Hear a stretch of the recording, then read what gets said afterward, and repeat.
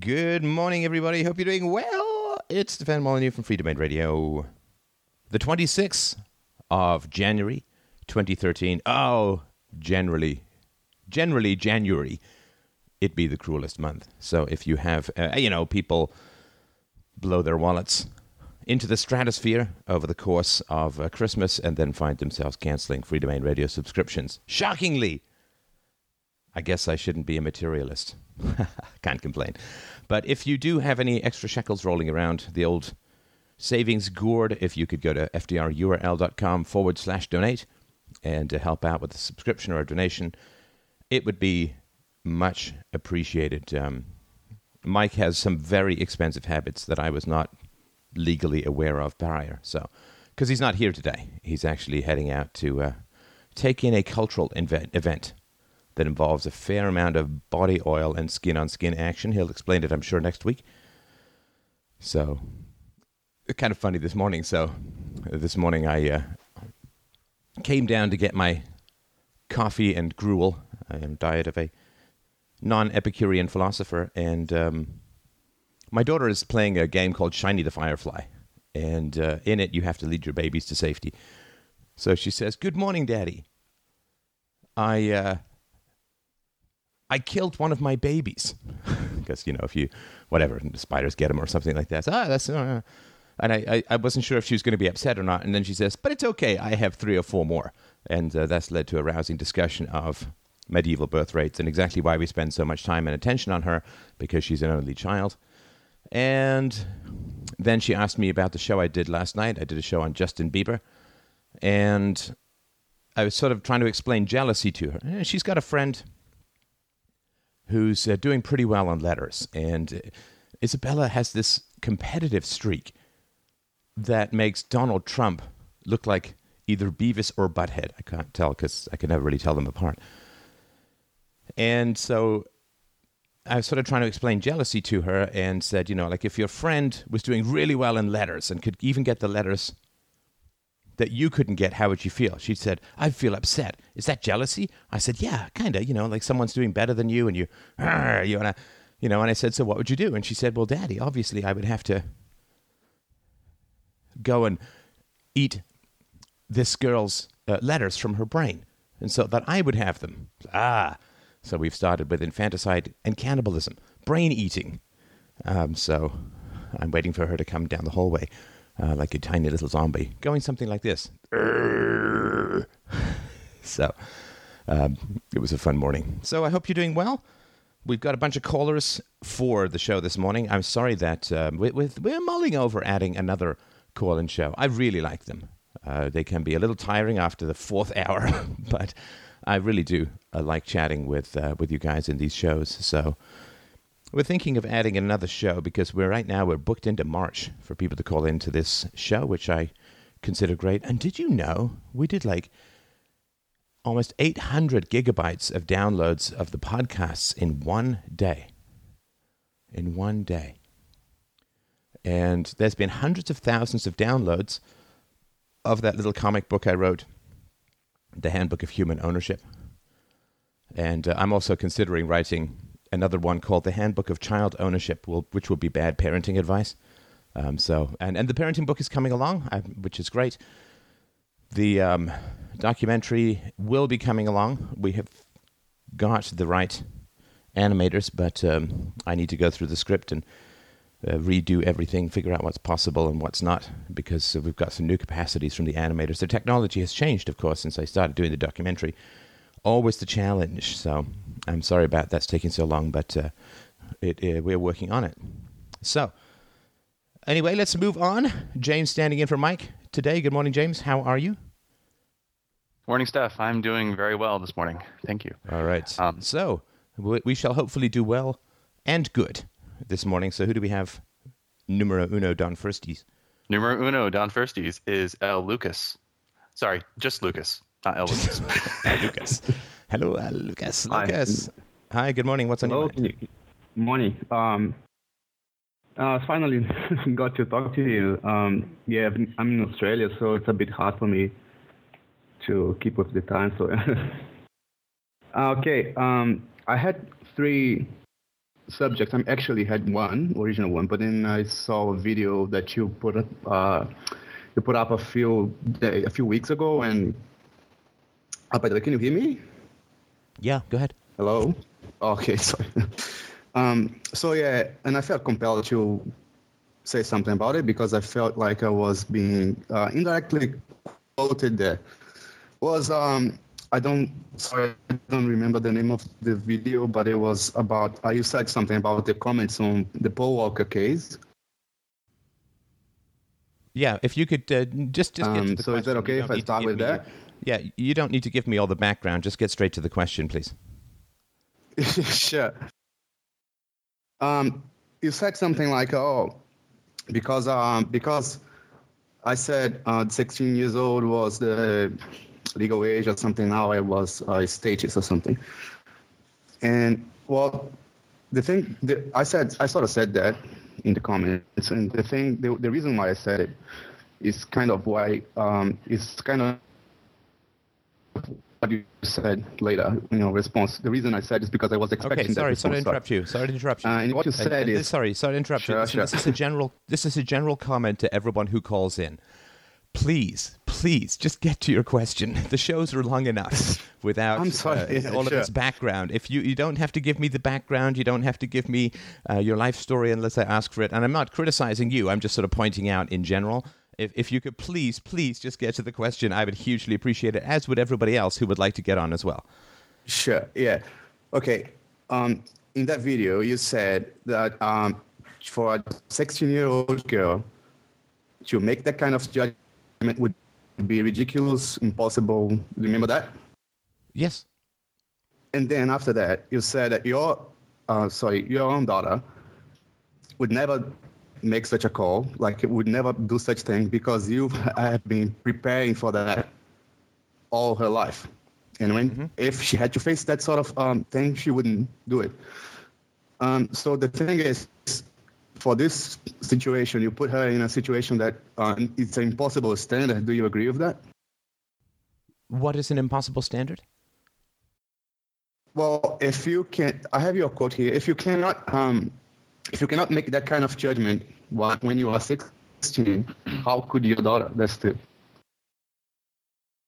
If I cannot make that kind of judgment, how can my daughter? So, not you. If a 16-year-old girl cannot make that kind of judgment, how could your daughter? That's what I'm asking. But that's not my question. It's just because I felt compelled to say that. Are you kidding me? We still don't actually have to. Wait. I've been talking to you for 5 minutes. No, sorry. This is one question. This question is real. You do have my question. Sorry.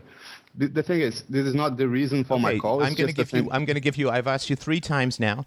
You need to clearly and succinctly ask me a question that I can answer, and then stop talking. Okay. You said a 16-year-old girl cannot make that kind of judgment. And then you said your daughter would never make the kind of decision to go with some... Yes, you've told me this 3 times already. Okay, sorry. We're going to have to move on. I think I get the pattern. Sorry, James. I apologize for this, but you're repeating now for the 3rd time exactly the same statement. I have a question. You just have to answer it. You're not asking me a question yet. Don't you think just ask me a question. You're giving me statements and background now for the 3rd time. Ask me the question. I just asked you. Don't you think that's an impossible standard? I don't know what you're asking. What is an impossible standard? If you said a 16-year-old cannot make that judgment, if the time comes when your daughter has to make that kind of judgment, it will be impossible. Do you agree? What will be impossible? For her to make that kind of judgment, to go with someone like Paul Walker, for example. You mean if someone like Paul Walker wants to date my daughter when she's 16? Exactly, yeah. But she won't want to date him. She'd be interested in him. I'm sure he'd be attractive, but she won't want to date him. Oh, but why not? Because she won't speak the language of dysfunction. Like if some really attractive guy who only speaks Japanese comes up and asks my daughter out, and she doesn't speak Japanese, is she going to end up going out with him? No, but you said yourself that we cannot expect a 16-year-old to make that kind of judgment. Well, I mean, I'm talking about the average 16-year-old, right? I mean, the number of children who are raised like my daughter is raised, probably 1 in a million. Your daughter would not do that. Your daughter would be able to make that kind of judgment. Is that right? Well, I think in consultation, yeah. I mean, she may be attracted to the guy. I mean, she'll be a human being. She'll have hormones. He'll be an attractive guy. But she will have been exposed by that point to 16 years of a wise and mature father who is who's married to a mother who is almost the same age. And she will find the guy creepy. I mean, he'll be attracted to him for sure, but she'll find him creepy. And I won't need to tell her that. That simply is it's a matter of exposure. All right, I get it. Every time I interact with my daughter, I'm teaching her a language of interaction, which is functional and mature and helpful and benevolent and wise, at least I hope. And then if some 32-year-old creep comes along and wants to date her when she's 16, he'll give her like the willies. All right. Okay. I just saw another question on this subject. What if she decides to go with him? Would that be okay with you? I'm not sure what you mean by okay with me. I mean, would you feel okay with her decision? Would you feel all right? Okay. Oh, no, not at all. I would not want a 32-year-old guy dating my 16-year-old daughter because either he is as immature as a 16-year-old or she's as mature as a 32-year-old. All right. Well, okay. Now, if he is interested in someone who's so much younger, the question is why? I mean, it's almost impossible for there to be any kind of equality in a relationship with such widely divergent life experiences, such widely divergent economic opportunities, and such widely divergent wealth as someone like Paul Walker. There could be no capacity for equality in a relationship like that. So my question would be, like the question I had for bullies when I was younger, which got me punched in the stomach once, but I'm still glad I said it, was, why don't you pick on someone your own size? And I was like, well, why don't you date someone your own age? Are there no attractive 30? Does Paul Walker have no access to attractive women approximately his own age? Of course he does. I mean, he's Paul Walker. Well, so why is he constantly sniffing around high schools? Well, because he's a creep. Anyway, go ahead. Okay, that was all I had to say about this. I just felt compelled to say something because, I was in the middle of those comments. Okay, but my original reason to call would be this. I have this kind of theory, and I would like to get your opinion on it. Is that okay? It's quick. It's not going to take you forever. You just again, I have to ask you again. Don't give me background. Don't tell me your theory. No background, nothing. Just ask me the question. All right. Do you think this stage could work as a stepping stone for a free society? That for a free society would grow out of this state instead of battle the state till it dies, if that makes any sense? Do you mean out of political action? Well, in a way, yes. I was just looking into Sweden and how prisons have been closing down there. Are you aware of that? I'm not, no. Well, they've been closing for the past, 10 years, prisons there.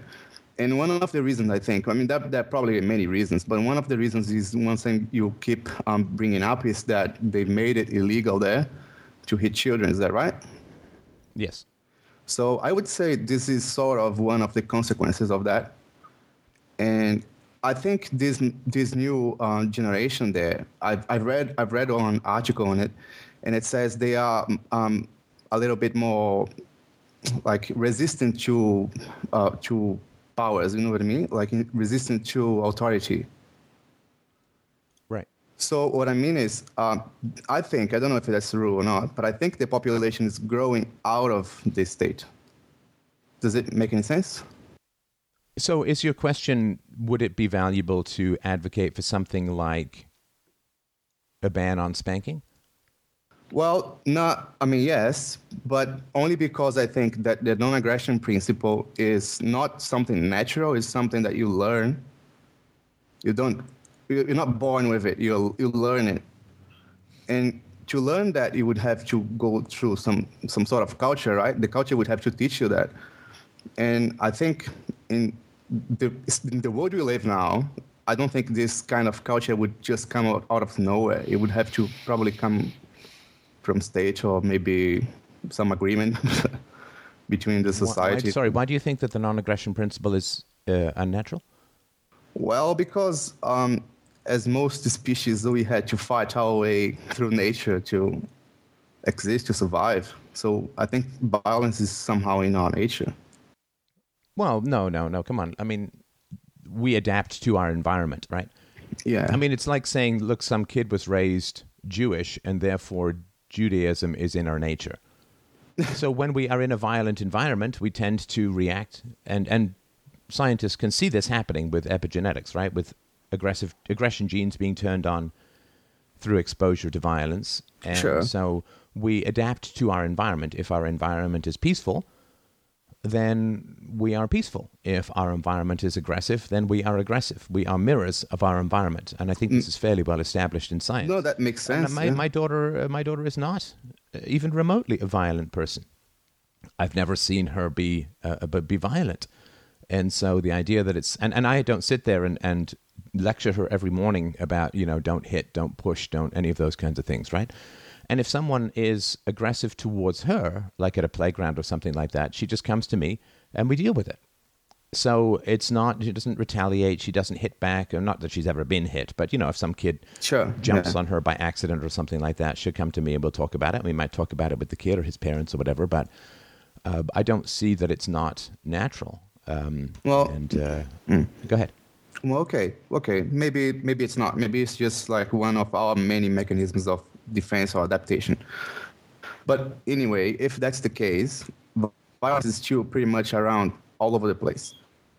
So to get out of that situation, I think we would need some sort of evolution. I don't know, some sort of development in culture that would repel that, right? And where would that come from? I think we have the answer on how to improve things, right? I mean, I don't think we need to reinvent the wheel as far as that goes. So how do we improve? Let's say that the government runs the post office. How do we improve the post office? How do we make it more responsive to the customers? Is this a question for me? I should answer. Well, if it's run by the government, is there a way to get it out of the government? Yeah, you privatize it, right? Yeah. In other words, you make the relationship voluntary and not compulsory, right? Sure. Now, you don't need to go and pass laws saying be efficient. You don't need to go and pass laws saying be responsive to your customers. All you do is you replace the coercion with voluntarism. You replace that which is not voluntary with that which is voluntary, and improvements happen of their own accord, right? So when they wanted to improve the economy in China or in India, they didn't pass laws saying you have to be more profitable, you have to be more efficient. They didn't create the bureaucracy of economic growth. They simply replaced coercive relationships with voluntary relationships. When women wanted to improve marriage, they wanted to improve women's experience of marriage, they did not pass laws because there already were laws against spousal abuse. So they didn't go and try and get more laws to make marriage better. All they did was they went for no-fault divorce, which is a woman can leave a marriage with full legal rights for no specified reasons. Before, it had to be basically abuse or infidelity were the two major causes, and you kind of had to prove them. And if you couldn't prove them, then, you made a vow. Like if you enter into a 99-year lease and you want to break that lease, you have to prove wrongdoing on the part of the other person. You can't just say, well, I did sign up for a 99-year lease, or I did sign up for a 4-year lease of my car. Let's say you lease a car for 4 years, and then you say, I don't want to do this anymore. Well, you have to prove there's something wrong with the car, or they lied to you about something. You have to prove wrongdoing in the formulation or the execution of the contract if you want to just unilaterally break the contract. And so what women did was they said, okay, well, we just want to be able to unilaterally break our marriage vows. Now, I mean, this is true for men as well, but there's women who were focusing on getting no-fault divorce. And so women understand, and I think we all understand, that you don't need to pass a lot of laws regulating every detail of marriage life if you want to improve marriage, you simply make it voluntary. Now, I'm not saying I agree with the no-fault divorce. It's just one example. And after women gained a greater right of divorce, I mean, up until the early 1970s in Canada, you could only get divorced through an act of parliament because vows were actually taken quite seriously, which I think is an important thing. It's not something that should be state enforced. Okay. But so when it comes to improving parenting, we simply replace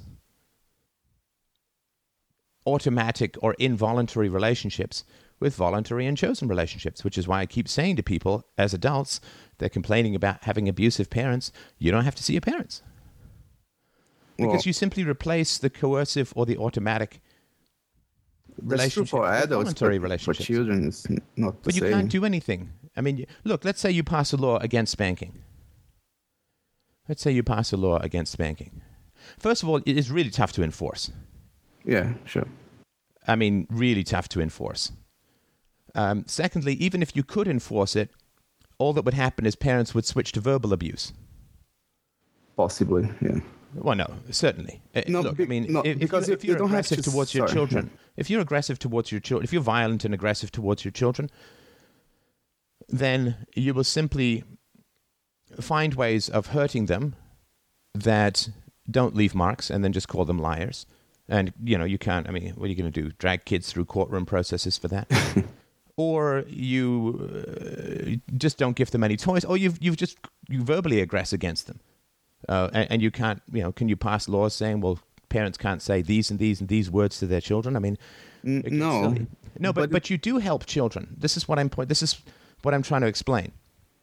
And by trying to explain, I don't mean I'm right. I'm not trying to explain to you that I'm right. I'm just trying to tell you what my perspective is. Okay. You do help children.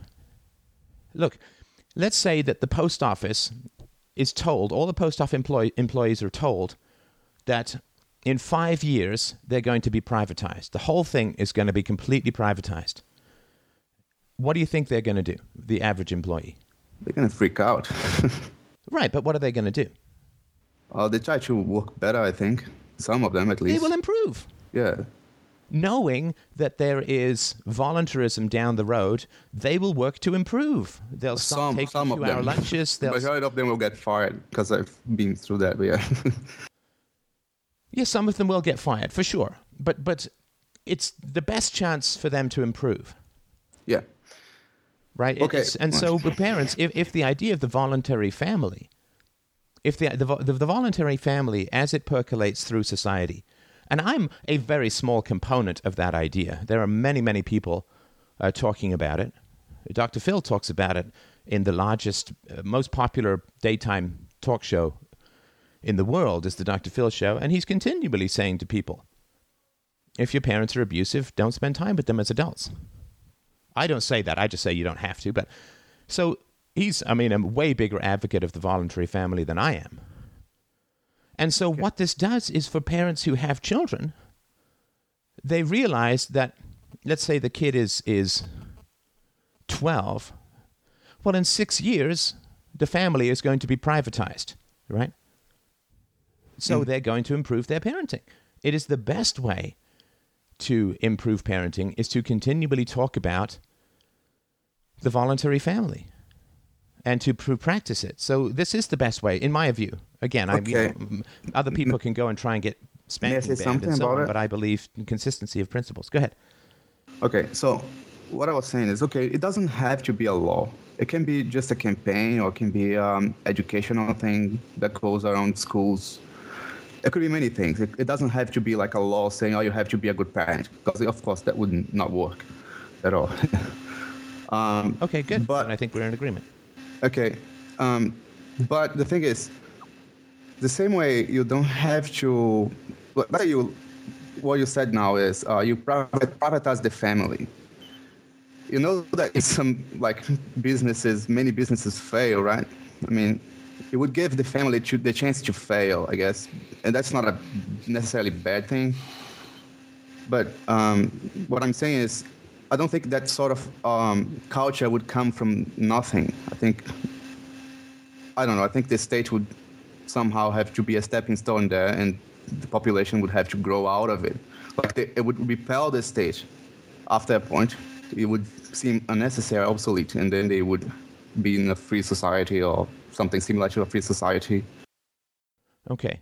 Well, I'm sorry. I mean, we've got a lot of callers today, and because may I making just ask you- statements, I can't really. Sorry. respond Okay. to it. Can I Sorry, just you've had 3 questions. You've had 3 questions. Please, Okay, but you have to be quick, and you have to just don't make Yes. statements like, "Well, I It's think not a that we need statement, this, it's or I think that actually- we need that." It's not a statement. It's something that I need to ask about my wife. I'm having some problem with her. And Oh, sorry. I'm afraid we're going to have to reschedule that. I can't go with 3 questions and then problems with my wife because that's going to take. no, a it's long not time, a and problem. we've I already just been ask doing an the show for a while. advice, a quick advice, if you could give Okay, me quick one. advice. Let's go. Well, Straight to the question. Okay, she's having some problems with anxiety, and we cannot go to a psychiatrist now or any specialist because we are in Australia, but she doesn't speak English very well. Would you have me any advice for that? Why can't you go see is there nobody psychologist around who might be able to speak your wife's language? I don't think so. Well, have you looked? No, but it's well, okay. I can look, but okay, all right.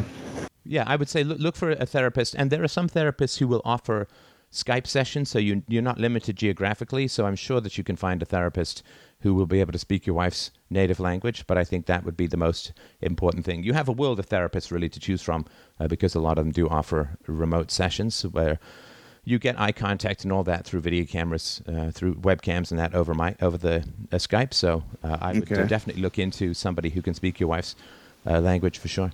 If one day I have time, I will call again to talk about that. All righty. Well, I certainly wish you the best, and thank you so much for your call. Thank you. Bye. Bye-bye. All right, next up we have Drew.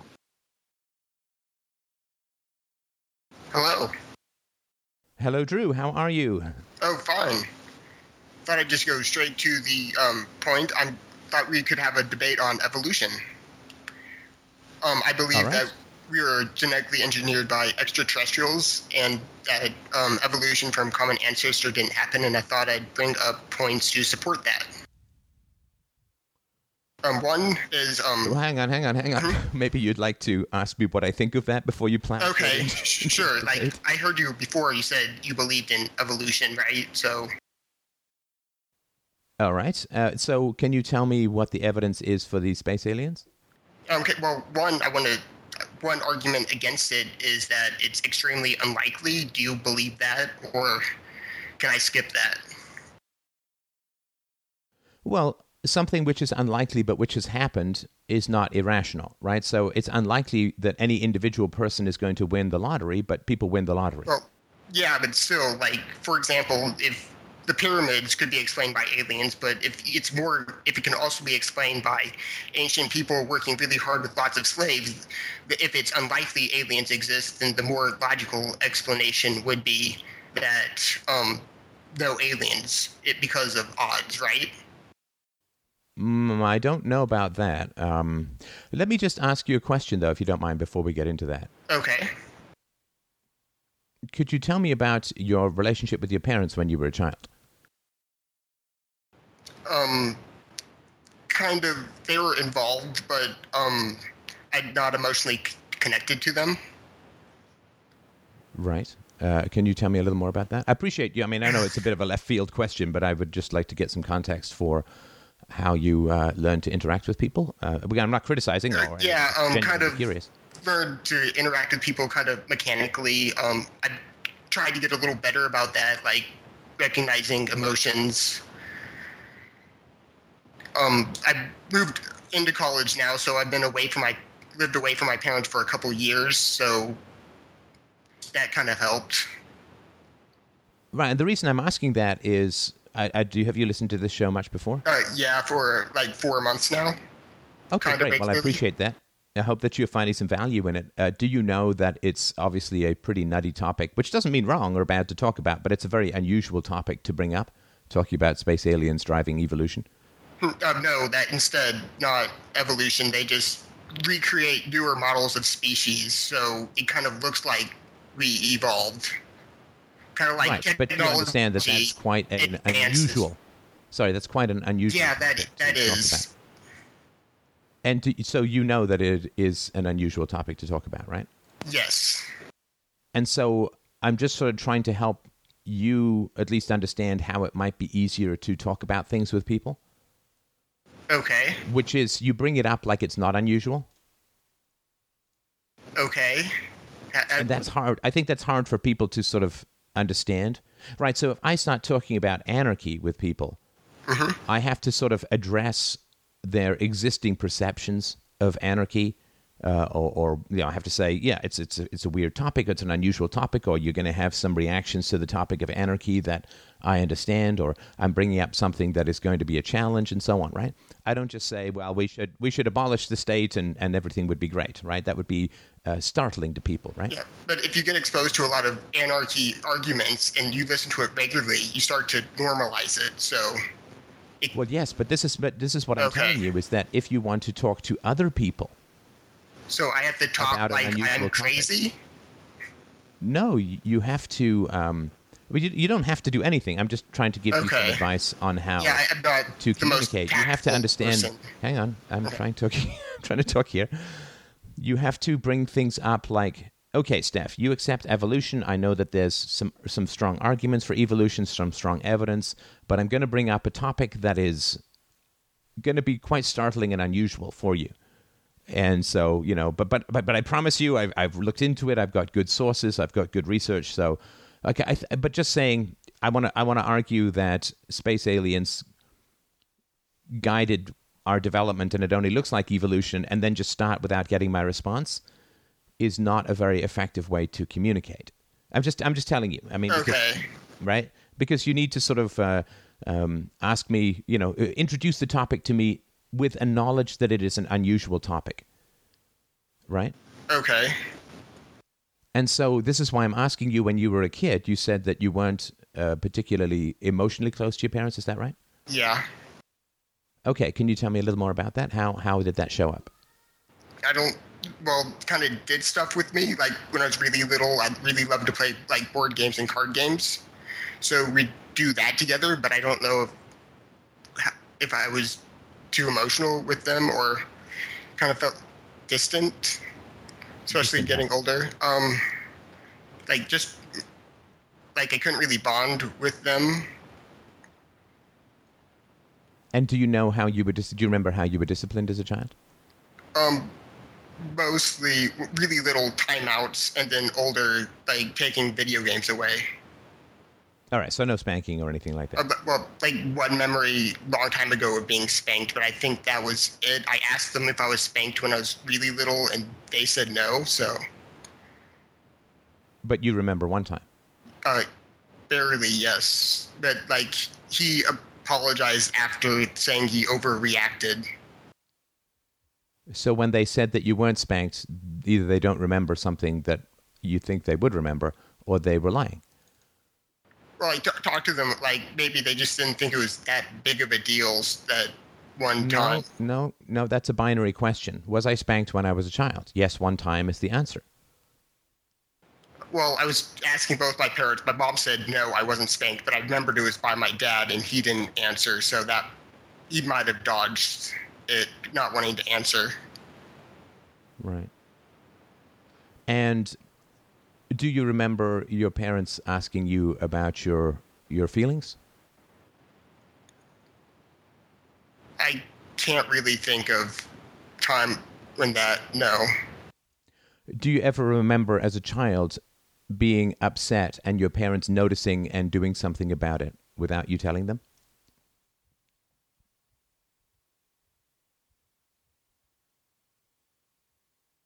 Maybe when I was really little, I think so. If I'm crying, they would do something. No, really little. Sorry, and I agree with that. But what I'm saying is that when it's not obvious, in other words, you're not crying, you're just sad. Did they ever notice it and do something about it without you telling them I'm sad? If it's not obvious, no. Right. Now, do you think that's a possible thing to do, or do you think that's not a possible thing to do? Depends on how. Well, I guess if you're really interactive, you could ask every so often how you're doing. Anything bother you? And if they made me feel like I could trust them with things, then I would say something. So I guess it would be possible.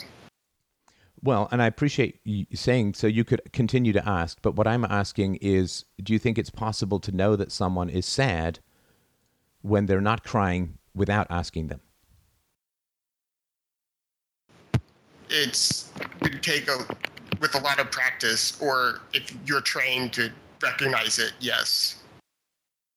Right. But so it is. But now it doesn't actually need really a lot of practice. It needs that mirroring when you're an infant, and then you kind of have it for life, sometimes whether you like it or not. Yeah. So, and do you know why you're obviously a smart fellow. Do you know why I'm asking you all of this weird, annoying, perhaps tangential stuff? To know where I'm coming from? Well, yeah, that's kind of generic, but why in particular am I asking you about this stuff? The question I brought up, or the topic I brought up, seemed abnormal, and you wanted to know if there's an explanation for that in my childhood. That's fairly abstract. I can be more specific, and then maybe it'll make some more sense. Okay. So you began your topic without empathy for how me or the Free Domain Radio listeners now and forever would absorb the topic. Okay. Right. I mean, it's a pretty wild claim, because you're claiming knowledge of the existence of aliens, which is a pretty wild claim. I think we would have heard about that. Doesn't mean it's impossible, but it's a pretty wild claim, and you didn't seem to know that it was coming across as a really wild claim. So what I'm asking is, if your parents had the capacity to understand how you felt, in other words, did they show empathy towards you when it wasn't obvious? You go to a pure psychopath and you show a picture of a crying person and you say, is that person sad, right? And they'll say, well, yeah, because that's the sign, right? But if the person is just looking a little muted, then you can say, well, yes, I think, a sensitive person would say, well, yes, I think that person is sad. And my daughter looks at a picture where somebody is just looking a tiny bit sad, and she says, I think that person is sad. And we've practiced this, show me your sad face, show me your happy face, show me your whatever face, right? And she's very good at figuring out how people feel without asking them, just by looking at facial expressions. 90% of communication is nonverbal, which is why this show can often be a challenge, right?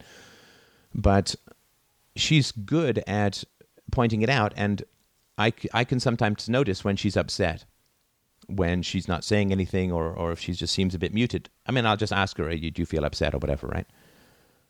And sometimes I'll ask her if she feels upset, and only then does she look up, and she then feels her sadness, and then we talk about it. So all of this stuff is very possible to be very sensitive to how you appear to other people. And I think the more unusual a set of ideas you have to propose, the more sensitive you need to be to how other people will perceive you.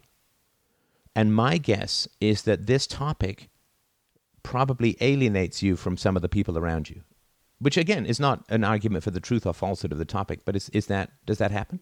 I usually don't bring it up. I think I've only told a few people this ever.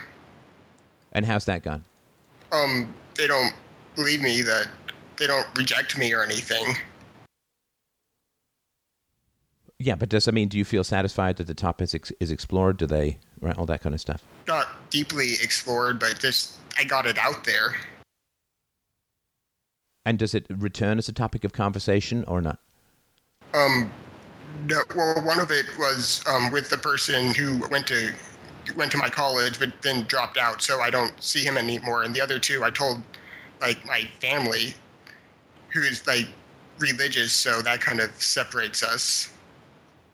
You're atheist or agnostic?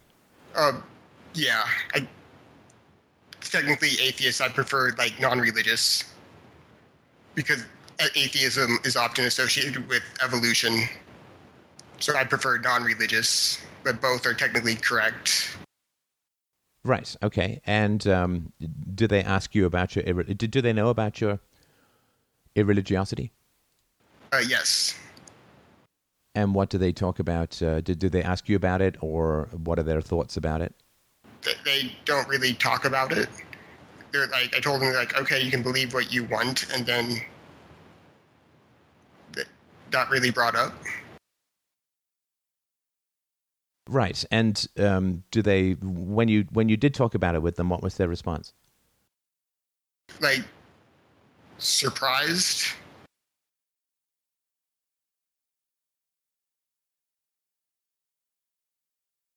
Go on. I guess they weren't really disappointed. Like my mom said, she'd pray for me. That's about it. Wow. I mean, that's so you really didn't talk that much about this very important topic, right? Right. And what do you think about that? I don't know. Well, no. See, I asked you a feeling topic, and you replied with a knowledge topic, right? And I said, "How do you feel?" And you said, "I don't know." Okay, how do I feel? Well, that I can't really connect with them, because if I can't talk to them something this serious, then how can I have like an emotional connection with them? Yeah, I mean, it's a big topic, right? I mean, I assume you were raised religious. You went to church and all that, and Sunday school maybe, and all that. Yeah. And when you don't believe, that's a big deal, right? Yeah. And so is there anything of importance that you do talk about with your parents? How I'm doing in school, that's... Yeah, not important. Go on. Oh, if that's not important, then no, we don't talk about anything important. Right. Right. And how do you feel about that? Kind of, maybe kind of empty-ish. Like, if I can't... A lot of things I think is important, they don't, so... And we can't really talk about anything serious. And just out of curiosity, I mean, why do you think you can't talk about anything serious? What problems would it cause, or what negative things would result? I don't know. Like, once I tried to like talk kind of like politics, and I tried to bring up a libertarian issue. Like, at first went back and forth a little, but then once I made a good point, they kind of like retreated and didn't want to have the discussion. So. Huh. And so you brought up a good libertarian point. Sorry, go ahead. I'm sorry, what'd you say? No, go ahead. Or just like they're fine talking about issues like this, but once I start making good points, and I think they don't want to talk about it because they're afraid they might realize they're wrong, so they just don't talk about it. That's what I think. Because like my mom, like we did talk a couple of religious debates, but I don't think she would want to talk about it if she's afraid she might be wrong, kind of thing. Right. Right. And so it's, parental withdrawal, in my opinion, is always kind of punitive. Because we're so dependent on our parents for growing up that when they withdraw from us or refuse to participate with us, they're training us in a pretty powerful way to not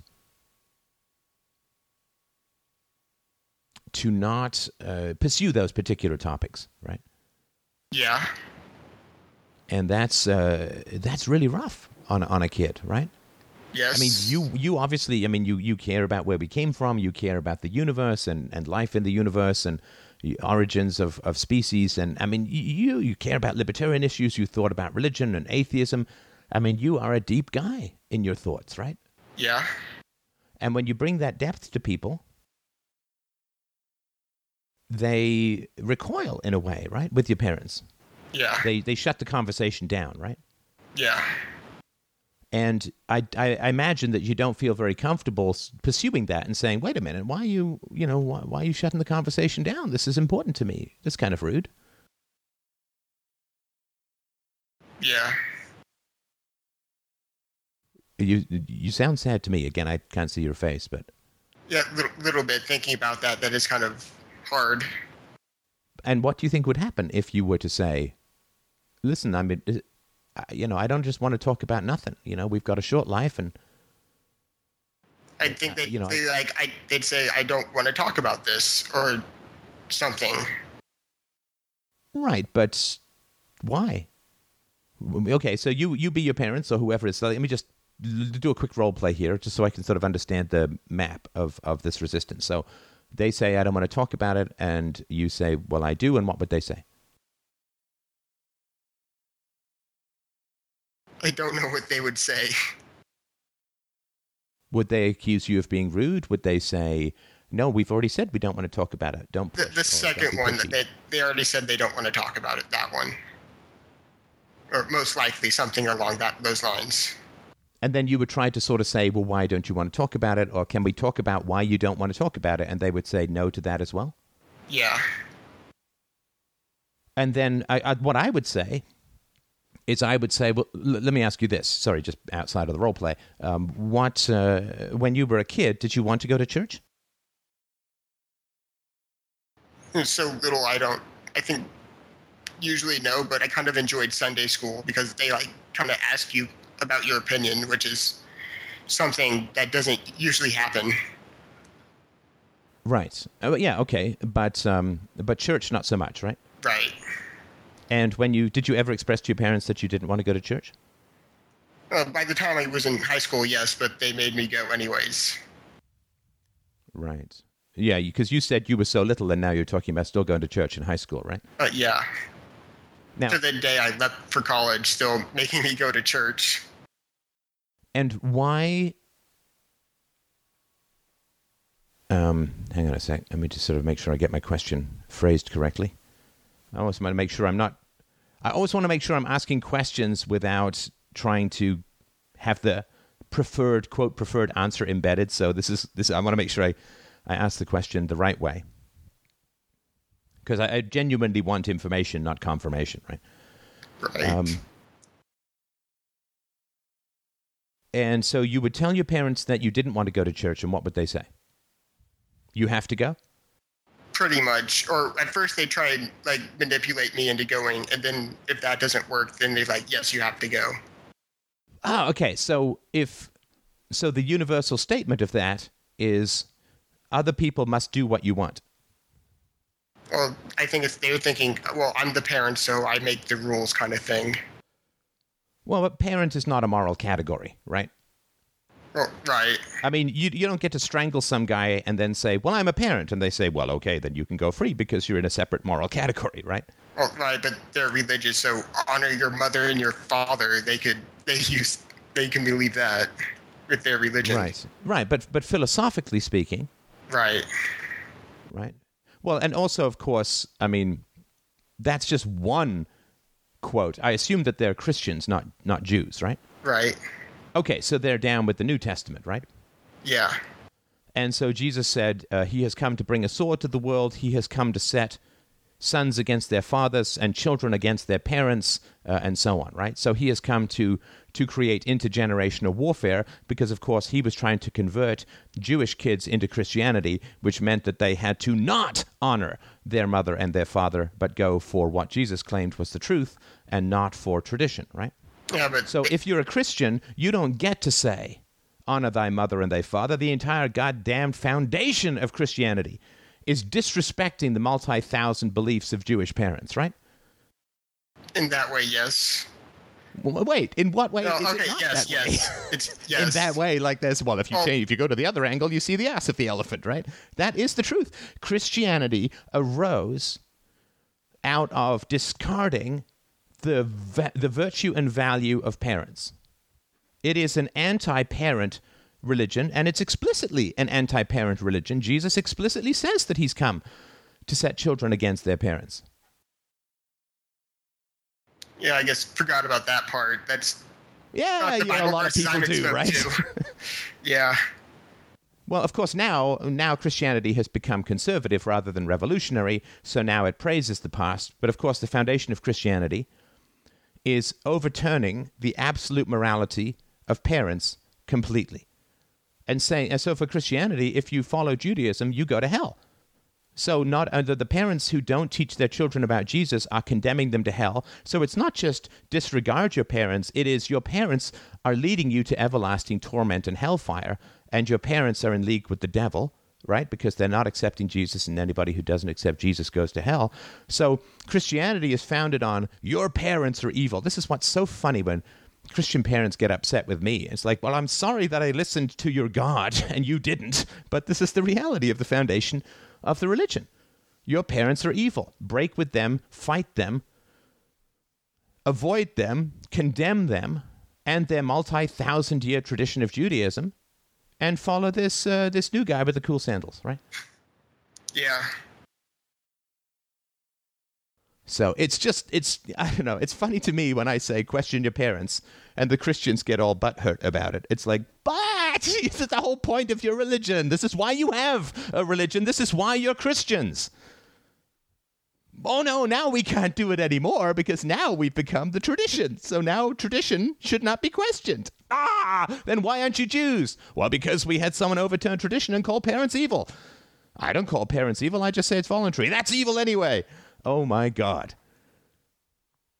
I mean, oh my God. I mean, it is predictable. I mean, because everybody just uses standards to pursue immediate self-interest and pretend that it's I mean, I get it, but it's still at the at the root of it, it's completely mental. Anytime you try to bring any logical consistency to this stuff.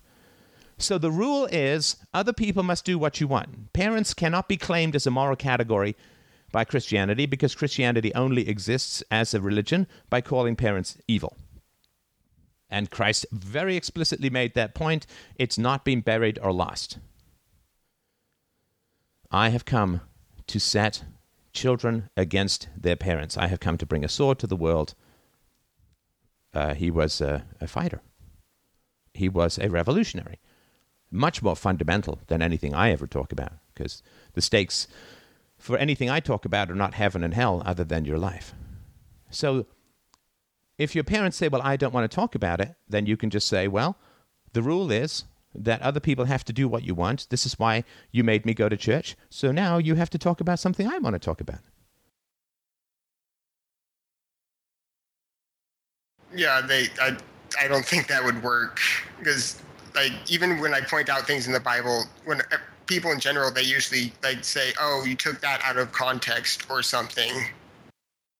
Oh yes, the magical phrase "out of context," right? Because the Bible is all full of context. Absolutely. Yeah, no, I've heard somebody, some Christian was years ago saying to me, well, if you take things out of context in the Bible, then it's an atheist work. Because you can say, well, the Bible says there is no God. But if you omit the beginning of the sentence, the fool in his heart has said there is no God, right? Then whatever, right? And it's just like, oh man, really? Really? Well, you know, if you reverse all the moral statements of the Communist Manifesto, it becomes the Capitalist Manifesto. Well, yeah, you can play word games with anything. I mean, if you replace I love you, if you just replace the four-letter word love with hate, then you get the opposite. And therefore, it's a bad marriage. And it's like, what? Is this what you people do? Just sit around and play word games? I mean, there's no context in the Bible whatsoever because it is a work that, like a fly's eye, is developed to be impressively multifaceted and appeal to the widest possible section of the population, knowing the diversity of human thought. So, yeah, so they would quote Bible and they would simply refuse to talk about anything of substance or depth, right? Yeah. Okay, so this is, let me ask you this. Is this a more important and enjoyable and useful conversation than aliens and evolution? It's like comparing apples to oranges. They're just good in their own way. Okay. Well, let me make it useful for you then, hopefully. I'll make it more useful. You do not speak depth well because you don't have much experience speaking depth, right? I don't have much experience speaking Japanese. I don't speak Japanese well, right? Right. And the reason I'm saying this is you have something important that you want to communicate. Yes. And it's a very deep topic. The origin of the species is a very deep topic. whether other intelligent life forms exist in the universe, which of course they do. I mean, statistically, it would be impossible that they didn't, right? I mean, as close to impossible as you can get, blah, blah, blah, blah, right? Mm-hmm. So this impacts upon biology through evolution, questions of evolution. This impacts upon sense of identity. This certainly impacts upon religion. And this impacts upon, pretty fundamental question. Are we alone in the universe? It's a fantastic question. I don't think the aliens will come as genetic tinkerers. I think the aliens will come with a gigantic mall because they have to be traders. They have to have free markets. Otherwise, they'll never develop the technology necessary for space travel. Oh, it's always the military that comes. The military, I mean, they can't even buy a hammer for less than $500. The idea that they're going to, of their own accord, without the free market, build spaceships. The only way that it's trade. They're going to come with them all, and they're going to want whatever we've got. Not our baby's brains or anything. They're just, they're not traders. Because it's traders who get things done. It's traders who build things that last. It's traders who innovate. It's traders who move the whole goddamn species forward. All these resentful trolls sitting on our fucking backs, complaining about the free market while gobbling up the cell phones and internet and porn produced by the free market. It's just horrible. Anyway. So you do not speak depth very well, and I say this without a shred of criticism or negative intent. I say this out of affection and out of a desire to help you get what you want. You don't have experience talking about deep topics because deep topics were avoided and forbidden in your household. Does that make sense? Yeah. And it's not a deficiency on your part. It's a tragedy on your parents' part. I mean, it is wretched for parents to not talk about deep topics with their children, to not teach them the language of intimacy is depth. Look, this is why I said talking about how well you do in school doesn't count. You can talk about how well you do in school with your teacher, with a guy on the bus, a guy on the plane, with your hand puppets, and that's fine. It's not like it's unimportant information. My wife and I will sometimes discuss the weather. Like, doesn't it feel like the whole world is in a deep freeze, and I'd sure like to get out of the prettiest space station in the known universe, known as my house, which I cannot leave because it's minus 25 outside. But we will talk about very deep topics and very personal topics because having the range is good. It's positive. So you don't speak depth, right? Right. But you want to. So you need to recognize that you don't speak depth and learn how to speak depth so that you can effectively communicate the important things that you want to communicate. I have the podcast or the show or the conversation with the deepest topics. And it's very successful. And so I hope that you will accept my experience in this, in that I grew up in a household. You could kind of talk about deep topics, but it was very conformist, though. In other words, my mother would talk about deep topics, but if I disagreed with her, she would explode in rage. So it was, deep but terrifying. It was lost in the minds of Moria without a light. Okay, we're deep. I'm scared, right? I mean, so that was sort of my experience. Exposure to depth with accompanying side order of terror. So if you have not had experience growing up talking about things that are deep, things that are important, things that are foundational to knowledge and personality, then you just don't have a lot of experience, which is why I was startled, and everyone in the chat room was startled, when you brought up this topic as if it was perfectly natural and just launched into it without getting any feedback, right? Right. And it's not because, you don't lack intelligence, you don't lack capacity. It's just like if I don't know, when you go to Japan, there are all these formalities, right? Like you have to do things a certain way. You have to use certain words.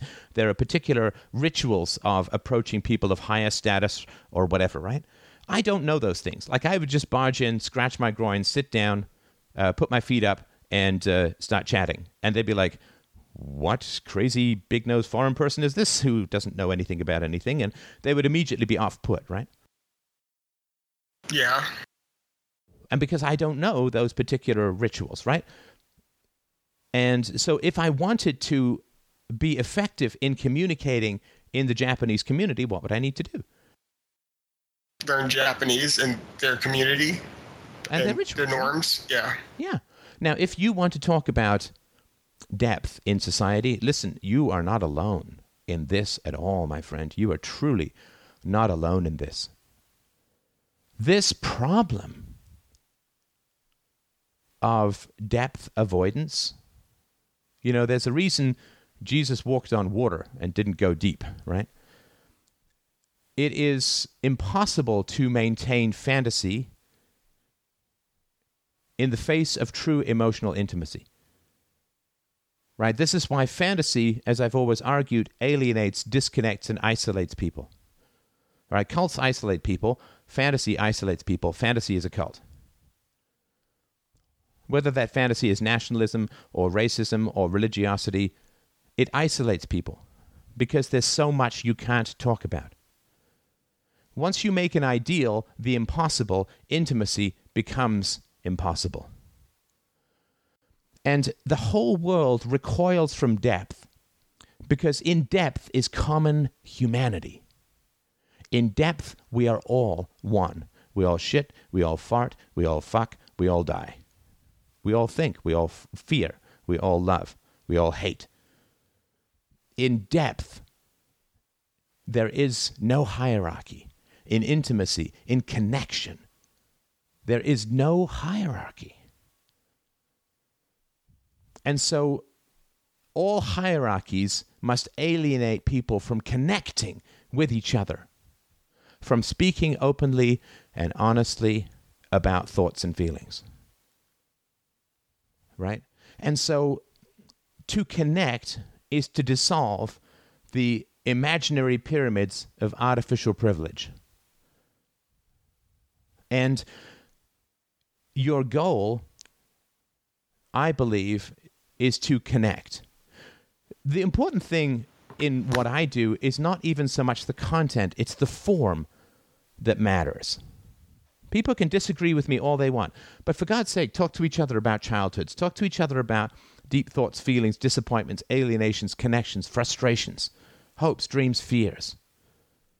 Talk to each other. Talk to each other. Connect with each other. There's nothing wrong with small talk. Nothing wrong with it at all. Small talk does not overturn the conversation any more than froth on the top of a wave overturns an ocean liner. But connect in a deep way, and hierarchies dissolve in connection. I mean, I want people to talk deeply and thoughtfully about experiences and ideas and hopes and dreams, because through that process, the iron grip of the cult of fantasy, of delusion, of artificiality, of indoctrination, of propaganda, dissolves in connection. So I really want you to have that connection with people.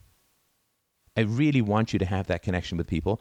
But the first thing in achieving mastery is recognizing deficiency. Humility is the foundation of excellence. And I would argue, I can't tell you anything definitively about yourself. I hope you understand that. I'm simply telling you my opinion. So if it's not true, discard it completely. But I can't imagine, given your history, how you have the capacity to connect with people at a deep level, not only because your own personal experience is anti-depth, not just non-depth, it's anti-depth. Children want to talk about important things, right? Children want to know, why is there war? Children want to know, where did the world come from? Children want to know, why are parents in charge? Children want to know, why do I have to go to school? Children want to know, why do I have to go to church? Right? Mm-hmm. Children want to know all these deep things. I mean, this wasn't like you turned 18 and suddenly began to wonder where you came from. You want to know. So let me tell you something. This is the last thing I will talk about, and then I will get your feedback. But I really want to tell you something. dreams occur in waking life. Ooh! Let me make sure that statement comes across clearly. Right. So what? The things that we're passionate about can be read in psychological terms in the same way that our dreams can, as expressions of early childhood experiences. Right? Okay. Sorry, I just saw this in the chat room. Steph goes balls deep. That is an impressive way of putting it. But so you talked. The first thing that I always try to listen to what people are saying at every level. Now, when you're saying to me, space aliens were responsible for our development, I look at that first and foremost because of your youth and because of your lack of self-knowledge in this particular area, which I completely understand and sympathize with. I first hear that as like I would hear a dream. Like if you called me up and said, Steph, I had a dream about space aliens developing mankind, then what I would say is, how was your relationship with your parents? Look, space aliens are very often unconsciously a stand-in for parents. Why? Because they have superior technology, they have superior abilities, they're often vastly above us in a hierarchy of some kind.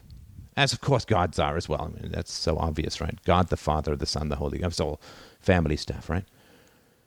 So when you say space aliens are responsible for human development, what I hear is, I could not talk to my parents, right? Because space aliens are much more powerful than us.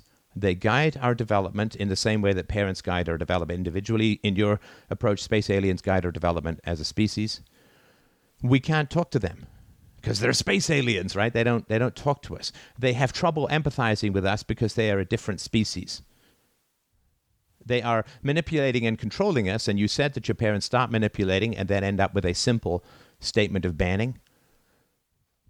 So they manipulate us in the same way that our genetics were manipulated by space aliens, and we have no particular contact with them because they're space aliens. They lack the ability to connect with the human because they're not human. Now, this has no bearing on the truth or false statement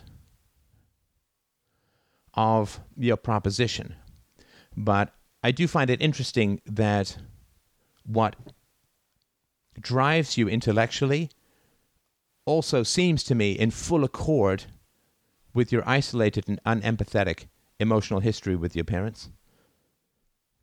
And if your parents were cold to you as a baby, and you talk about space aliens manipulating human beings in a kind of cold way, right?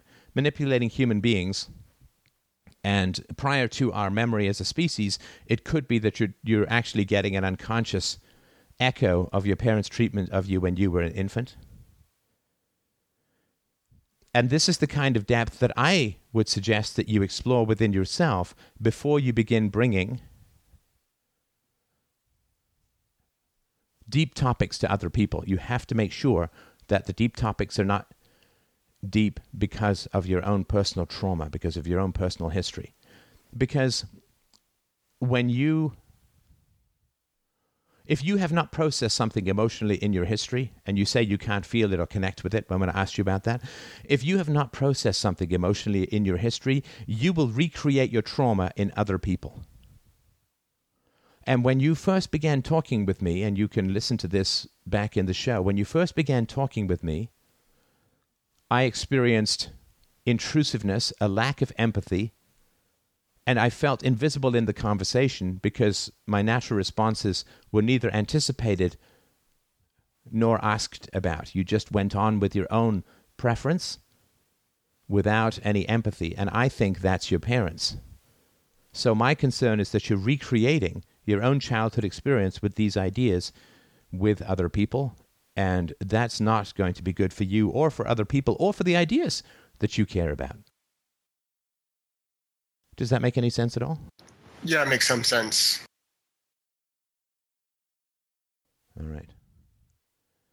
So, I mean, if you're in school, you can talk to a therapist about this issue, so you can journal, but I would dig deep into your own personal history and just make sure that you're able to communicate from a clear an uncluttered and empathetic place. But I don't think you can achieve anything good in the world without first developing your own empathy.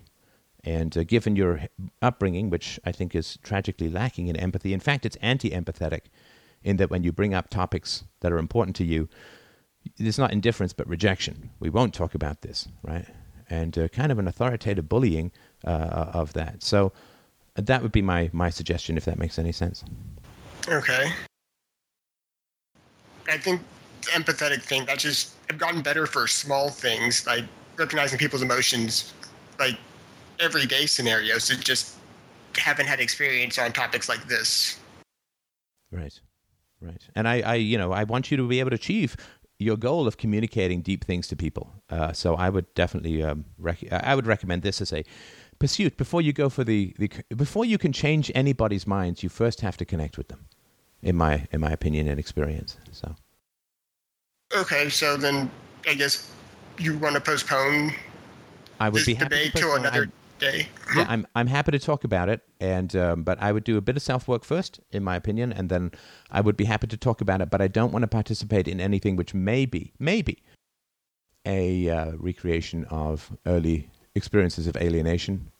So yeah, do a little bit of work on that. Please, I mean, honestly, it's an interesting topic, and I'd like to know more about it. Okay, so I'm sorry. I know it's went on a bit of an odd tangent, perhaps, but I hope that was helpful. And if we could move on to the next caller, I would really appreciate it. Thank you so much for allowing me to hijack your conversation and take it in a different direction. I really appreciate that. I know that was perhaps a little odd, but I really, really appreciate your trust in that. Okay, bye. Bye-bye. All right. Next up today, we have Jonathan. Jonathan, you're up.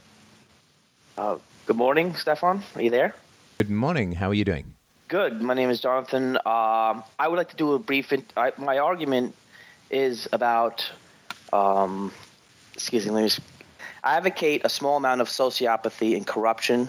It is as an inevitable and necessary construct on a small scale, and therefore a good thing. And I have a brief statement to back up that claim. Based on personal. Evil is good. Not evil, but corrupt. I view corruption as inevitable, as part of our biological function. I mean, look, evil is good is not necessarily wrong. I mean, polio viruses are bad, except in small doses, which give you immunity to the polio through vaccinations, right?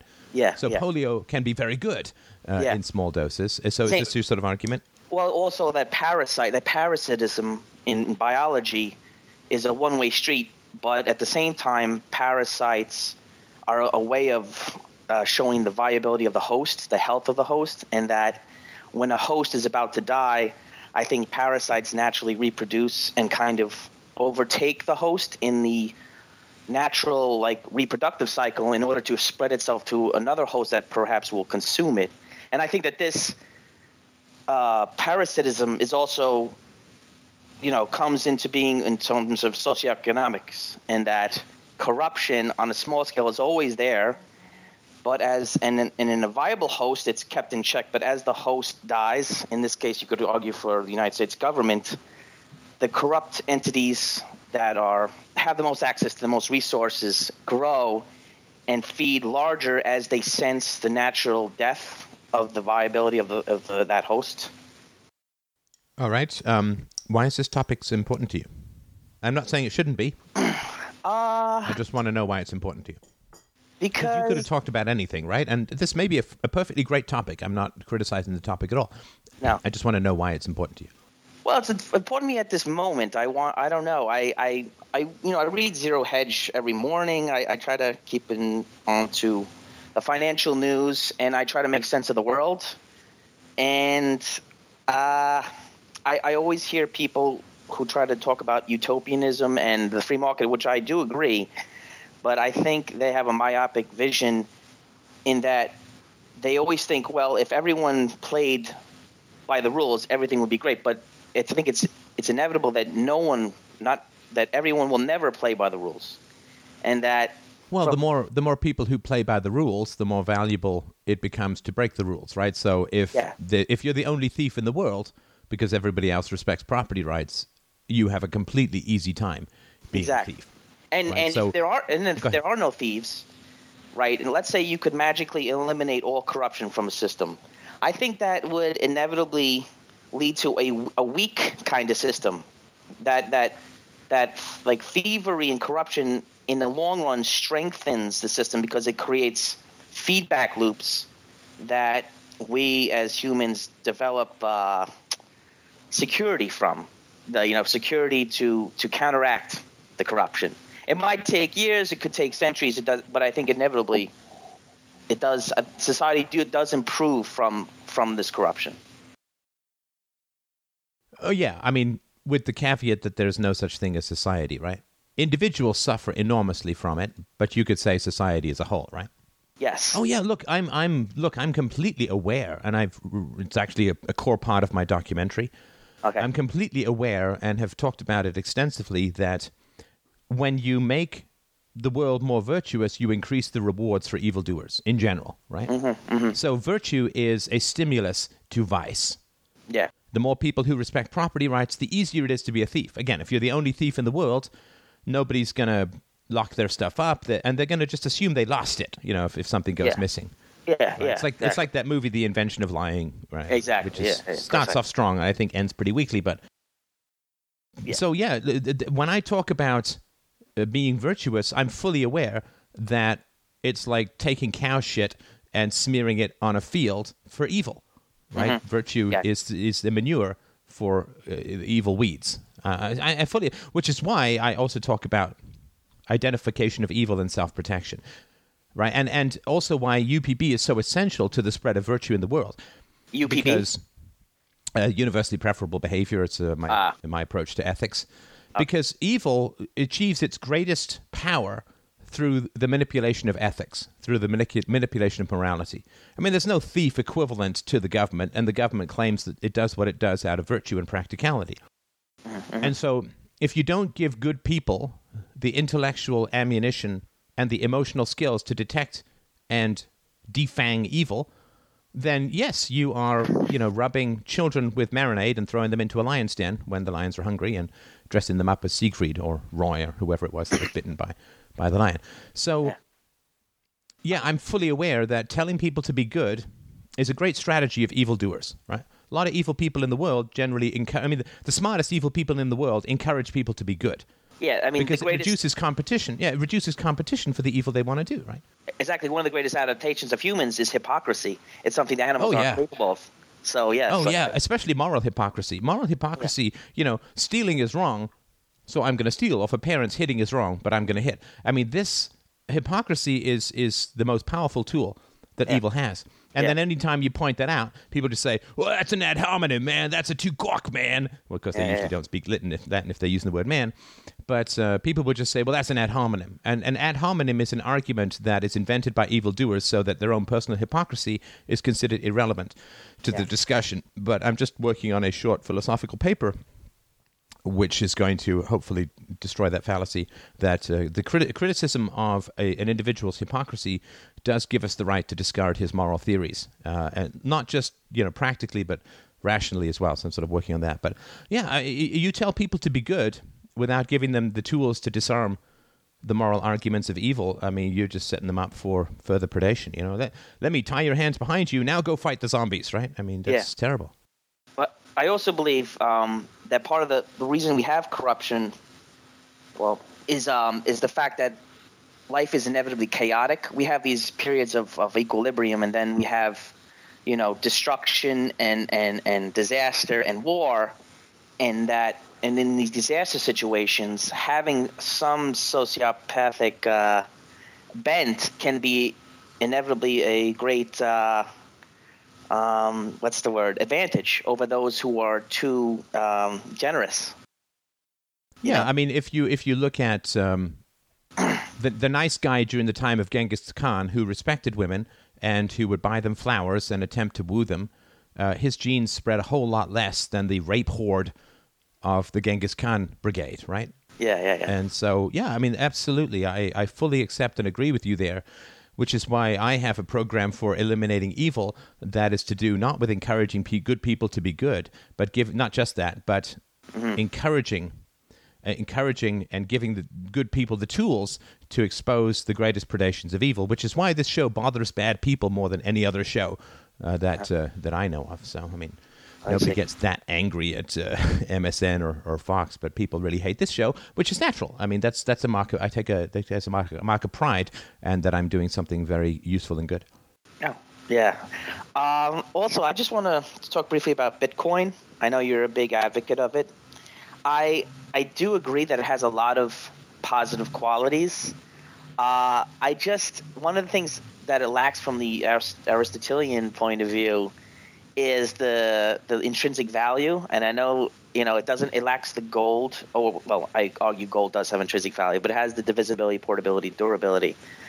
And part of the problem also with Bitcoin is since it's such a small market. Hang on. Sorry, you're just blowing past that. Sorry. So, according to the Aristotelian argument, Bitcoin lacks intrinsic value because it lacks material value, like it's not a physical thing like gold, right? Yes. Okay, but I mean, I made this argument before. That is not an argument against its intrinsic value. That is an argument for its intrinsic value, because it cannot be stolen. Right? Gold can be stolen. And it regularly is by governments, right? So gold can be identified and found and stolen very easily, right? And so you can't steal a Bitcoin in the same way. Well, and so sorry, go ahead. Sorry, I think you can steal Bitcoins. I mean, hackers, I think, have stolen Bitcoins, and the government can confiscate. No. I mean, hackers have stolen. Sorry, hackers have stolen Bitcoins because people transmit their Bitcoin identifier over, like in clear text over Wi-Fi.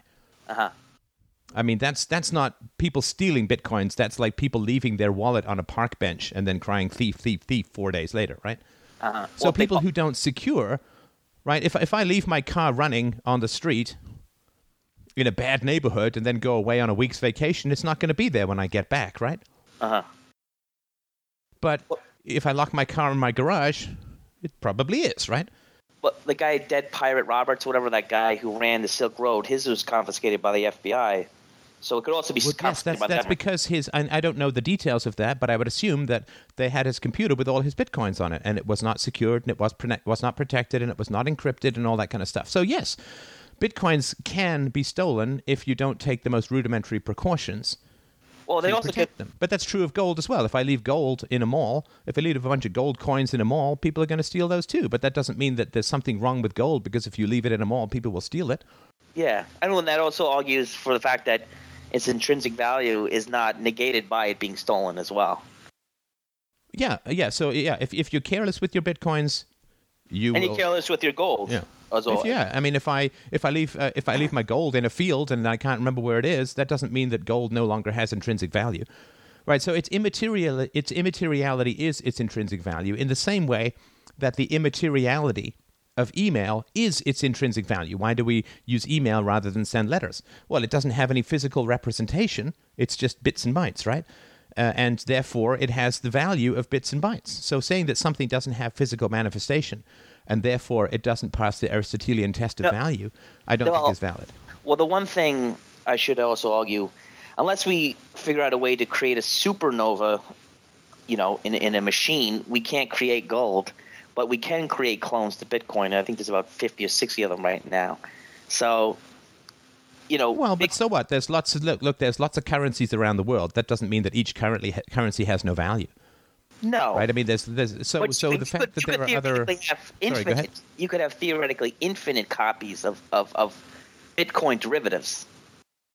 Well, yeah, but that's like saying that everyone could invent their own language, and therefore human beings will never be able to communicate. I mean, that's just not what's going to happen in the world. People are going to flock to that which has the most established value. People aren't going to put their money into some guy's MyCoin thing that he runs on some 286 from his basement, right? They're going to look for that which has the most stability, the greatest acceptance, and so on. So there is as you know, there's the value in wide adoption is huge. Yeah. Right. The value in wide adoption is huge, and it's almost irreplaceable. Nobody's going to come up with some alternative to TCP/IP or Ethernet or something. Like it's too widely adopted. It's not really going to happen. Uh-huh. So I think Bitcoin being first out of the gate and having the widest acceptability and the widest user base. Of course, what also happens is the more people who have investments in Bitcoins, the more that they're going to work to maintain the value of Bitcoins, which means if someone comes up with some cool new thing, they'll put it into Bitcoins. It's adaptable, right? Yeah, but there's there's a lots of other coins, and there's about 10 or 11 I could see coming up and getting the same value as Bitcoin, especially if Bitcoin becomes its price is so high, and it also can be manipulated.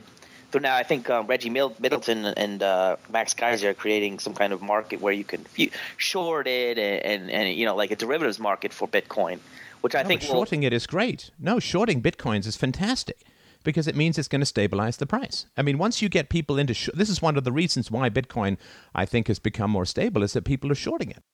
Yeah. Shorting it means that you make money when it goes down.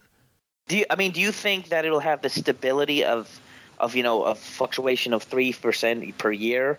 Because I think you would have to have something close to that. Because if you had a Bitcoin that doubles in value within a week or halves in value a week, it's something that would be hard to trade for a tangible object. No. Sure. Yeah, I mean, but I've made the case before that computers double in power every year. They're an incredibly unstable and deflationary good, but people still buy computers, right? If you spend $1,000 on a computer now, you're going to get one twice as good this time next year. Yeah. But you still will do it, right? Because the computer industry still... I mean, the reason why you will have a computer twice as good next year is because so many people are buying it this year that they give money to the hardware and software companies to innovate and all that, right? So if you look at computers, they halve in price every single year. Yeah, but if you're... Sorry, go ahead. No, but if you're going to buy something with Bitcoins and the seller receives those Bitcoins and it halves in value, I don't think you'll see the value in that. No, come on. I mean, I don't know if you've ever done business on a long-term scale or at an international level, but you just take that into account. If you know that the value of Bitcoin is going to be doubled next year, in other words, it's doubled every year for the past 10 years, you just take that into account, right? When you make your sale. But it doesn't. In fact, you'll be able to sell things you'll be able to sell things cheaper to people because you know that the value of what they're paying you in is going to increase. Yes, but that's assuming you know it's going to double in a year, and Bitcoin can double in a day. It can go down half in a day. I mean, it hasn't done that quite as much, and of course, it's doing that not because of anything to do with Bitcoin. It's doing that because governments are making stupid, ridiculous central planning decisions with regards to the tradability of Bitcoin. Like China says to its banks, "You can't trade Bitcoins anymore." Government seizes Silk Road. I mean, it's all just. But that's because Bitcoin has value. I mean, so you can't blame Bitcoin for attracting the interest of governments. They wouldn't care about it if it wasn't important and valuable. I agree. I just think possible another evolution in the Bitcoin would be a hybrid. Like, say, if you could develop a cryptocurrency that has a connection to a gram of gold or a gram of silver. Already done. People are already working on that, and I wish them luck. I wish them luck. No, I do as well. I wouldn't touch it. I wouldn't touch it with a 10-foot pole. Why is that? Because that which has tangibility can be stolen by governments, and regularly is. I mean, this is not unprecedented, right? They seized Swiss bank accounts. They killed the Liberty Dollar. They shut down e-gold. They all this crap is going on. I can't remember if it's e-gold or something else, but. No, I know, but if the government declares that Bitcoins are a conduit of criminal activity, would that not negate its value as well? No, it would increase its value. Even if it became illegal to own them? Especially if it became illegal. Really? Well, have you heard of the war on drugs? What happened to the price of heroin when the government made it illegal? And you're saying normal everyday business... What happened to the price of heroin when government made it illegal? Oh, it went up. I agree with that. Went through the roof. But I don't think Walmart would take an ounce of heroin for a new car, right? Yeah, but so what? It still means that once you make it illegal... I mean, look, do you think the mafia is interested in Bitcoins? Of course they are. Yeah. I mean, what a great way to run a criminal enterprise. But if we're talking about adoptability on a large scale, if you make something illegal... it's still going to be done by the mom and pop. They're going to take something that they could wind up in jail for, and buy a new refrigerator. Sorry, but sorry to interrupt, you're not looking at the whole picture of the economy. You're just looking at the above the table legal, right? So do you know between a half and a third of the world's economy is black market or gray market? Oh, I know that, in the middle, especially in the third world. Yes. Yeah, so I mean, what do they care if it's better for them if the government declares it illegal. It's better for criminals. Yeah, because then the criminal element will have a more stable currency than if everyone else is trying to elbow them aside and and change its value. Yeah, well, I guess you could argue then you would have another prohibition, and during that time, criminality rose exponentially. I mean, of course it will rise. Absolutely. I mean, if you fence off the economy as a whole, and Bitcoin becomes the tool of trade in the third world and so on, then of course criminal activity will get a lot more efficient, because they'll be able to spend more time and energy, hitting people in the knees with a baseball bat rather than laundering money. So yeah, of course. I mean, yeah. So you will be recreating like Al Capone's and Ed O'Bannon's, basically. And so what will happen is, people will kidnap other people and force them to cough up their Bitcoin address in order to steal their Bitcoins. Yeah. But there is also, because Bitcoins are so valuable, there is hesitation in the West to, when you're governments, it's really important that your cows never touch the electric fence. Uh-huh. Right? What they think is it's some pretty little wires to keep the wolves out. Right? Uh-huh. That's how governments sell the electric fence. Now, of course, it's to keep the cows in, but you don't want your cows touching the electric fence if you're the government. Now, if you do something like ban Bitcoins, then the cows will suddenly have touched the electric fence. So you have to keep your cows away from the electric fence. And sometimes the cows touch the electric fence. Like when Barack Obama openly lies about you keeping your doctor and your healthcare plan and all that. It just shit, right? Too much of the matrix has been revealed, right? And this is why now the government is paying Hollywood studios to make movies and TV shows praising Obamacare, right? Get people back away from that fucking fence, right? Yeah. So if you ban Bitcoins, it gets people a little bit too close to the fence. You have to have, it's got to be a foggy whip. It cannot be straight on the back with razor wire. I just think if the government were to ban Bitcoins and it became an illegal currency, I don't think it would go away. I do think it would be adopted by criminals. But, if Walmart and Ford and GM doesn't accept it, which it wouldn't be able to because obviously it's illegal, I think it would be somewhat of an effective way to eliminate its universal adoptability. Yeah, of course. But so what? I mean, you said yourself earlier that Walmart doesn't accept heroin. Yeah. But if Walmart did accept heroin as a currency, the price would be way lower. The price has gone up. Right? Well, so the statistics for heroin in the 1960s was you could get 3 hits of heroin for 25 pennies. After the government made it illegal, 1 hit of heroin cost you 10 pounds. Oh, yeah. I mean, there's nothing better for illegal drug trade than to make it illegal. I mean, the illegality of it is the best thing for the price. I don't argue there at all. Yeah. But I think, for me, especially in third world countries and places outside of America, that if you, this is my theory on of a cryptocurrency backed by gold. Chris Martinson, Martinson, yeah. Yes, with the pre-prosperity, he just came out with a new currency. It's basically $1. It's looks like $1, whatever, but it has like a gram of gold encased inside of it. It's like and so I think that's a good idea, but it doesn't have the ability of a cryptocurrency that can be zapped, back and forth globally and not be traced. But what I was possibly, maybe I'm wrong, is that you could adopt that part of it where you have stacks and stacks of this paper, which has a gram or an ounce of whatever, gold and silver, and you place them in vaults all around the world in places that would allow it, and then each and every bill would have an algorithm unique to itself that can be verified through a machine that goes through each one. Why? And Sorry, but if you sorry to interrupt you. I don't want you to give away a business plan if this is something. No. Do. It's just a theory. I could be completely idiotic about it. I don't know. Well, why don't you do it? I lack the. I don't know if I have the skill set for that. I wish I did. But so what? I mean, Brad Pitt doesn't know how to work a camera. It doesn't mean there are no Brad Pitt movies, right? I mean, just find people who can. I don't want you to like if you've got a really great idea, then I don't want you to sort of hand that out like candy. I think we can all agree that Bitcoin is a great experiment. Yeah. I mean, I think everyone can agree that it's really cool that it's there. Yeah. So I would, and it is expanding. My goodness, I mean, Newegg takes it, Tiger Direct.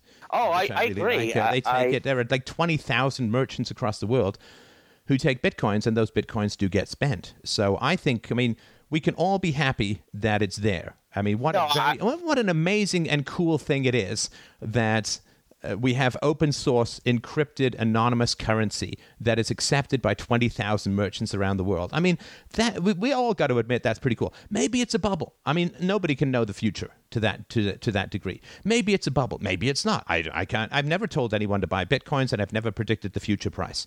I don't know. Yeah. But I think they're really cool things to be around, and it's a great example of how spontaneous order and voluntary collaboration can occur, and how an entire currency system can be developed without paying people to develop it. I mean, I know they profited from Bitcoin mining early on and so on, but they had no way of knowing that when they were developing it. And you know, finally, anything which sticks it to the financial banksters and threatens their oligopoly, I think is delicious no matter what happens. Oh, yeah. Shot across the bows, right? I agree 100%. Yeah. I'm just, arguing to see. I mean, I'm just trying to figure out if it's. I mean, I'm how long it's going to last. What its value is going to be in the future. It's pitfalls. I'm just throwing them out there. Yeah, no, I appreciate that, and everyone should take that into advice and figure that out. But it is very cool, and the fact that in the third world people can get access to sophisticated financial services without assholes in suits, I think is a delicious and wonderful thing. And you got to remember to look at this from the third world as well, where a burner cell phone can be your secure wallet and your entire IPO. So, it's not just us here in the first world who need to evaluate the value of Bitcoin. I think it's looking at it from other perspectives is important as well. All right. Was there any other questions you had? No, that's it. Thank you. Thank you, Stefan. Thank you. Great call. And seriously, think about this business idea of yours. Well, if you know anyone who might be interested, you can let me know. Well, just post it on the message board and tell people that you'd like to talk about it for, and I think that would be important. So Really? Okay. Yeah. Oh, totally. Listen, I mean, if you've got a great idea, you do it, for heaven's sakes. I mean, you live once, and find a way to make it happen if you've got a great idea. So, all right. Okay. Can I ask you one more question? Sure. You're from Ireland? You were born in Ireland? I was born in Ireland, sonny. Yeah. So was I. I was just curious, how long were you there for? I think it was a matter of weeks. I mean, I went back every summer. But it was when I was a kid, but it was not long.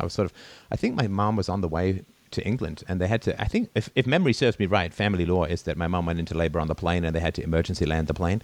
Really? Because obviously I've been inconvenient to everyone from the very beginning. And that's apparently the story. And so then we sort of moved on and went from there. So. Okay. All right. Thank you, sir. Thank you. All right.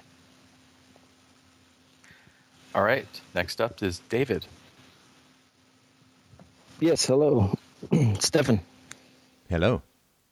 Yes, hope you're doing well. I'm well. How are you doing? Good, thank you. I appreciate y'all's patience. I could not mute my phone. Skype wasn't cooperating. But at any rate, I had one comment, side question, and one main question. All right. And so I saw you on Joe Rogan the first time, and it introduced me to you and your thoughts, and it's been a great ride. Definitely appreciate it. And I didn't know who Peter Schiff was, and I saw him on the show yesterday, and I saw you filling in for him, so I got to kind of see where he was coming from. It's kind of weird, right? So you find me on Joe Rogan, and then you go back to Joe Rogan to see Peter Schiff, and then I'm filling in for the Peter Schiff radio show, and it's like, whoa. I know, but it kind of what spoke volumes for me was when he said how he was basically a fracker. You know, he's involved in the business, and it's kind of seemed real contradictory, controversial, kind of shitting where you eat type thing. But that's another topic. But at any rate, I thank you very much for hosting these shows, taking time away from your family, and anything else you're involved in. Hopefully it's paying off. Plan on contributing more in the future. Thank you. So that's my if comment. you're just starting, listen for a while and find out if I go off the rails. That's important. Whenever I would get into someone, no, it's serious. I mean, I'm dead serious about this. So whenever I would get into someone when I was younger, like, oh, this person's really cool, right? Oh, I like the way they think. And then I'd listen to them or read them, and then at some point I'd be like, what? What are they saying now? Let me rewind that. Did I get that right? So yes. So very true. Yeah, and make sure I don't go insane at some point, right? And this is important because, throw your support behind me if you think I'm generally consistent, have good stuff to say. I appreciate that. But listen enough that you feel confident so that you don't donate. And then next time I talk about how killer whales should run nursery schools or something, like whatever stupid shit I might come up with. Just, be skeptical, and all that. So, like, I've watched a couple of people online. I want to sort of get into names. I'm like, wow, that's a really, cool and insightful analysis. And then I do a Google search or I look at some of their other videos, and it's like, whoa. I guess they have an evil twin who also speaks on the internet because the stuff they're saying now is mad. So, yeah, be skeptical and keep listening. There's a flip side to every flip side, eh? Yeah, I guess so. No, I'd like to meet you in person and hand you a $50 bill or something. No shit. I mean, going through all this PayPal, I'm trying to get that coordinated or whatever to donate, but anyway, I'll definitely. You can email Michael, operations@freedomainradio.com. If you ever need, usually late on a Saturday night, there's a place down in Toronto on Church Street, just down near sort of Jarvis Street, Church Street, down near Dundas or Queen. I'm usually in a set of fishnet stockings swinging a purse. It's a Hello Kitty purse because, I like to appeal to all demographics. I'm often chewing gum, maybe smoking a cigarette, and I'm in a very tight bustier, and I'm philosophizing for money. We'll go down deep with you for philosophy. Yeah. Man, that's awesome. Appreciate your sense of humor too, man. That's great. But do you have a question? So let's get back to that. Yes, I do. And it kind of dovetails, I think, with what you're talking about earlier with exploring the boundaries of competition with Isabella. Because I guess, and I don't want to take credit for this. I came across somebody else called Derek Jensen. I'm not a primitivist myself, but he kind of boiled his thought down to, okay, and this is what I'm asking. Do you think humans will undergo a voluntary change towards a rational and more sustainable way of living? Yeah, because if I think so. Yeah, I think so. But first, they have to recognize that it is the state that drives overconsumption, not freedom. In a state of I'm trying to think of how to organize my thoughts here. For once in my goddamn life, let me try to organize my thoughts before I. So let me give you 2 minutes on it, right? So when the government prints too much money, then it stimulates consumption in the here and now, and that's actually what it's supposed to do, right? When you overprint money, more money goes into the system, and then inflation hits too. And inflation drives people to spend money now rather than to save it, particularly when you keep interest rates down, right? So normally if you inflate a whole bunch of money, the interest rates go up. That doesn't work for governments because governments want free shit, right, to bribe idiots with. That's basically the whole slogan of governments. Free shit for idiots. That's government in a nutshell. I'm just waiting for someone to meme that and JPEG it. But anyway, so when governments print a lot of money, normally interest rates would go up, which means they pay more on the national debt, which means they don't get free stuff. So they print a lot of money, and then they keep interest rates down, and then they use a whole bunch of bullshit numbers to hide the inflation that is inevitably resulting, right? So, and the whole purpose of Keynesian, the Keynesian approach to government is whenever there's a dip in consumer demand, the government should spend a whole bunch of money to raise demand. And anyone who's a Keynesian and an environmentalist is like a two-headed, bitch-slapped, contradictory brain, right? Because if you're a Keynesian, then the whole point is government's supposed to print money in a recession to stimulate demand. And stimulate demand means consume the Earth's precious resources, right? So 10% of U.S. housing is currently completely unoccupied. What a rape of the Earth it was to produce all of those houses which nobody is living in.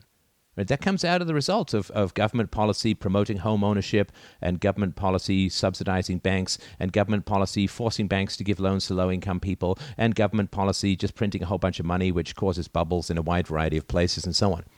So, whenever the government says we want to stimulate the economy, what they're saying is we want to artificially consume resources that nobody wants to consume, at least not consume, like they don't want it enough to actually spend their own money on it, right? It's like, well, we got a whole bunch of shovel-ready projects. We're going to build some bridges and we're going to build some roads. And it's like, but nobody wants those. Otherwise, they'd be there already.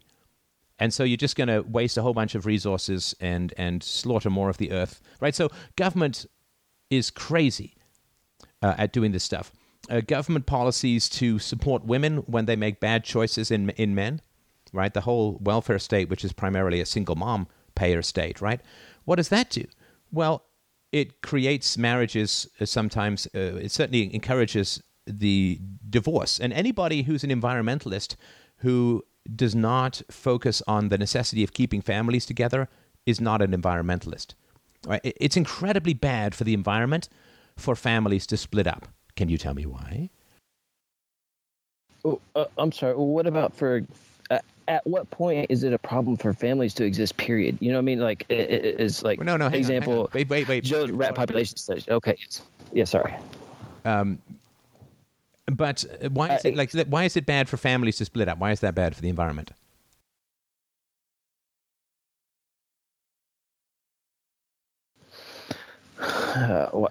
Oh, well, you're not using resources as efficiently. I mean, for one, twice. Yeah, you need basically you need what it boils down to. Right? You now need 2 houses because the family has split up. Right? There's lots of extra driving. You need usually 2 sets of toys, which, obviously strips China of a lot of its lead. Right? So, and you sort of go on and on. But it's incredibly environmentally destructive for families to split up. Right? And sure, so anybody who's not focusing on keeping families together is just not an environmentalist. So printing money, government regulations to stimulate the economy, to force consumption, tariffs and taxes which distort the resource use. All resources should be used based on demand, and all that demand should be limited by limited money, right? I mean, that's sort of the basic reality of it. And so anytime you lend to a government, you are stimulating the destruction of the environment because money is being spent that is being borrowed, right? Borrowing is consuming the future for the sake of... It's destroying the future for the sake of the present. It's destroying your capacity to buy in the future based upon the present, right? So you sign up for a car loan, you're destroying your ability to pay $300 a month or whatever it is in the future for 4 years or 8 years or whatever in order to have a car in the here and now. There's nothing wrong with that. It's fine. But when government debt is a crater on the tits of nature, it is. It rapes nature horribly to have all of this stuff. Common ownership also destroys preservability, right? I mean, you've seen these streets where all of these houses are sort of kept nicely, and then there's this one house where nobody lives, and it's a boarded up shit heap, right? And so whenever something is unowned, it tends to be either destructively unmaintained, right? Which means eventually you just got to tear that house down and build a new one. It's much better for the environment to maintain a house than it is to tear it down and build a new one. So that which is unowned is unmaintained. These 10% of houses are just falling into shit, right? I mean, half of them have to be torn down after a while. I mean, it's brutal. And so that which is unowned is unmaintained, which is bad for the environment. And that which is unowned is preyed upon by everyone. So if you're an environmentalist and you're not really examining the role that the state plays in promoting environmental destruction, I know that in the Shift Show with Rogan, they talked about oil spills. Well, I mean, how many BP executives lost their homes and their fortunes because of the oil spill? Well, the answer to that would be precisely 0. How many bankers have gone to jail as a result of ripping people off, the liar's loans, the robo-signing, all that lies, ripping people off? 0. Right, and this all state created. I mean, the people want these guys to be hung, drawn, and quartered. The people want these guys to go to jail. The people as a whole are raging against the bankers and the predations on the body politic and the largely undereducated citizenry that they roped into these destructive loans. But but nobody's going to jail. I mean, you throw 2,500 people from the Wall Street movement into jail and 0 bankers. And that's because the bankers pay the government and the government protects the bankers, right? So it's the same thing's true of executives. The government owns the land where people could be drilling for oil on the American soil, which is far safer for the environment than going a mile under the water. But that's not allowed. So that's not, you can't just buy the land and then go drill. And the government, of course, promotes massive oil consumption by building all these free roads, which has created a highly mobile and environmentally destructive society. And so the government also caps liabilities for corporations for environmental disasters, so it's never quite too expensive and so on. So I just wanted to sort of point out that the best way to preserve the environment is to privatize the living shit out of everything. If you privatize the living shit out of everything, people will spend a lot of money to buy stuff and they'll really work to maintain it. So I really, really wanted to point that out, that I mean the only sensible environmentalists are the free market people. That is what protects us from the environment, from environmental degradation and destruction the most. Not to mention people who are anti-war, which of course a lot of people on the left are, and environmentalists are as well. But war, of course, is one of the most destructive to the environment as a whole. I mean, more oil is used every day in Iraq alone than is used by the entire economy of India, and that's just for military shit, right? So anyway. Yeah, no, that's and I can see that argument, with the whole government issue and the spending. I mean, that's something I'm honestly new to. I mean, I'm college educated, but that doesn't mean shit, and this, it takes some time, like you said, and you've got a lot of work out there I still need to kind of go through, but I'm not a nihilist. I'm not a primitivist, but I just, man, in this, what's going on, in the world and in the state of affairs, it just seems like a valid question for a kid to ask, kind of like, why even have me? At what point is it child abuse, to even have a kid in such shitty circumstances? You know what I mean? What is it? Does that line ever exist? I mean, you seem like you're in a position where you can insulate yourself really well, and that's great, but for the average Joe, you know what I mean? I might not ever have kids just because I know I can't 200,000 per head just to get started. I don't see that realistically. You know what I mean? I just don't. So. No, but your kid might be the one who invents fusion in a jar. Your kid might save the environment of the planet, right? I mean, you're going to bring your kid up to be a responsible worldwide citizen and want to maintain resources for future generations. So that kid is going to be smarter than you because, generationally we just keep getting smarter. It's going to be smarter than you. It's going to be more clear in his mind about truth and reason and virtue than you are and than I was, because you're all propagandized and you're going to be teaching them the right stuff. And this could be the kid who saves the world.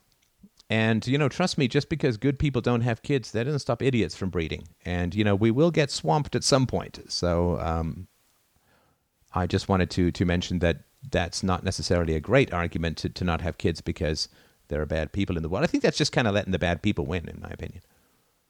Great. Well, then I think it becomes an either-or question, because if overpopulation doesn't make any sense, then overconsumption does have to at some point. So it seems like that, has to be, focused on to some degree and reconciled and abided by, because we do live under that dictatorship, as some woman, kind of brought up as the one defense to the non-aggression policy is, our land base is being destroyed. So if we don't have, that to work with, then we're kind of SOL.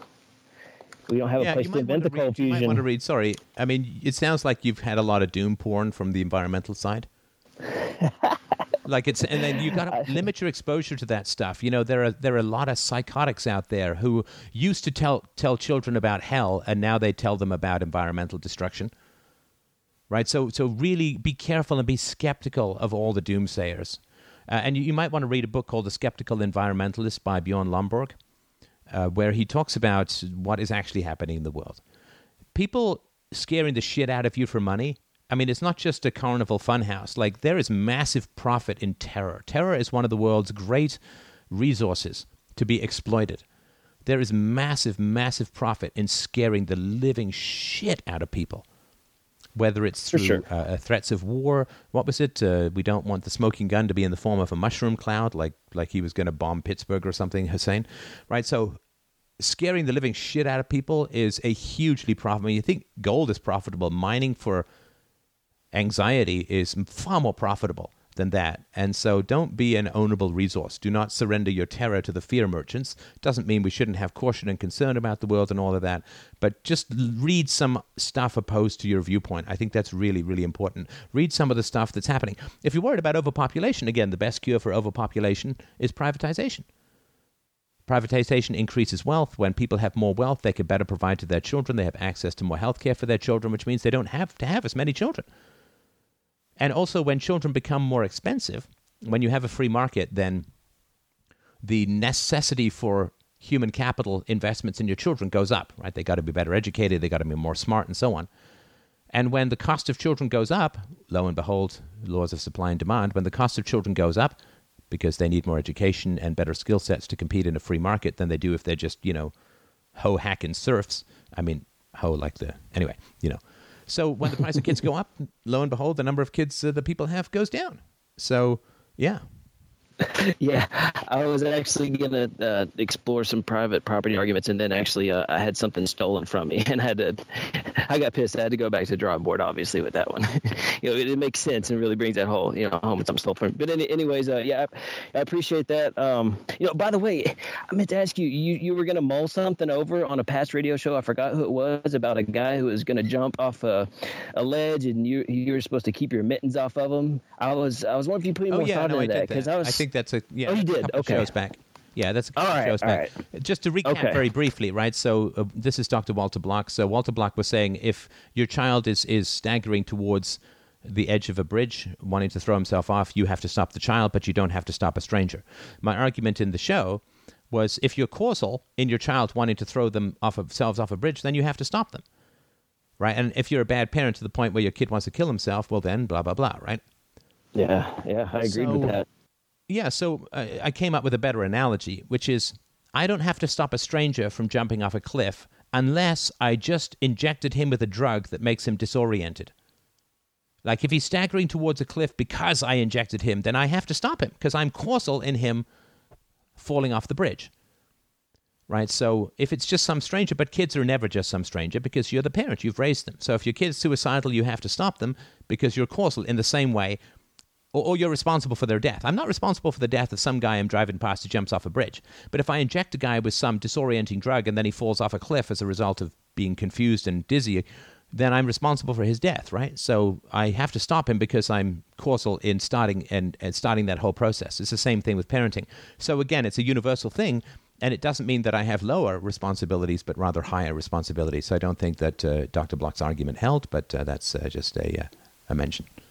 Yeah, I agree. I mean, because you create a child, they don't have full brain development, and you're kind of thrown to the wolves. You're responsible for them in a way, and it wasn't apples to apples compared with some guy off the street, some random stranger. You're just supposed to, save or not save. I thought it wasn't apples to apples, but appreciated the dialogue, definitely. All right. Oh, no problem. I think that was it. Yeah. Appreciate it. Call in again. Thank you so much for listening. Man, have a great day. Congratulations on that whole cancer thing. You just seem to just high step that and shake it off like nothing. Your daughter's going to thank you so much one day for creating all this content. If something does happen in the future, even if it doesn't, she still will. I mean, the cancer thing was partly luck, but it's also partly aside from getting cancer, I lived a very healthy life. I mean, exercise, eat well, maintain my weight. I weigh still pretty much the same as I did in high school. So I think one of the reasons why I could kick cancer's ass pretty well was because I had a very healthy base to start from. So yeah, but I appreciate that. It's sure. Good to have that fucker in the rear view, I'll tell you that. So yeah, thanks so much for your call, and appreciate it. Let's move on to the next. All right. Next up is the last in the list, unless you want to take any other calls from the chat.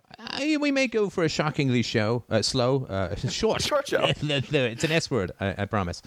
Slippery. Who's up last? Justin? Yes, Justin's up next. Justin, I just did a video about you. Let's do a duet. Anyway. You did? What's on your mind? No, I just did a Justin Bieber video. But oh, yeah, I'm not. I'm much older than Bieber, and I have far less hair than he does. Your voice is broken. Right. Yeah, and my voice is broken. Can you hear me okay? I can. What's on your mind? Okay. So I've emailed you a little bit before. I'm the guy that's moving out to Montana in May to be with the girlfriend of 8 years, and I found that the exercise and picking up life and making that move is causing an extraordinary amount of anxiety and ambivalence that I'm having difficulty understanding. Mm-hmm. And this is even on top of listening to FDR for the past 2-3 years and following along as best I can, and moving, even just talking about it, I'm starting to get agitated. It's no problem for me. You can be agitated. That's certainly fine Right. with me. But Yeah. go on. So I guess my question is, I have this habit of, the question is, how do I know if this is one of those instances where I'm not listening to myself? Like, why does the fear and ambivalence exist? What is it trying to tell me? That's what I'm having. What's the disaster scenario? Honestly, it's not horrible. The disaster scenario is I go out there and it takes me forever to find a job, and we don't get out on our own in a reasonable amount of time. Reasonable amount of time is maybe like 2 years, something like that. Because we'll be staying at her parents' bed and breakfast, like the suite downstairs. So it's not like we're going to be living on the street, hunting down dogs and cats and whatnot. Right. Yeah, the best case scenario is something I'm doing the best towards working at, and I'm still pushing through it. I'm reading books about how to provide more value to an employer and whatnot. And she's going back to school to be a surgical tech, which is something she's always wanted to do. Right. So I'm actually doing things to push through the fear and the anxiety, but it just normally when I make a decision about something and the decision's made, ambivalence just disappears and I move forward, but it's not happening this time around, and I'm wondering if it's just because it's just such a big decision. No, I don't. I wouldn't guess that. I would trust your instincts, right? At least I found talking myself out of my instincts is really a good idea. So, as I mentioned, yeah. Right. Oh, I'm overreacting. Oh, you know what? I'm really not.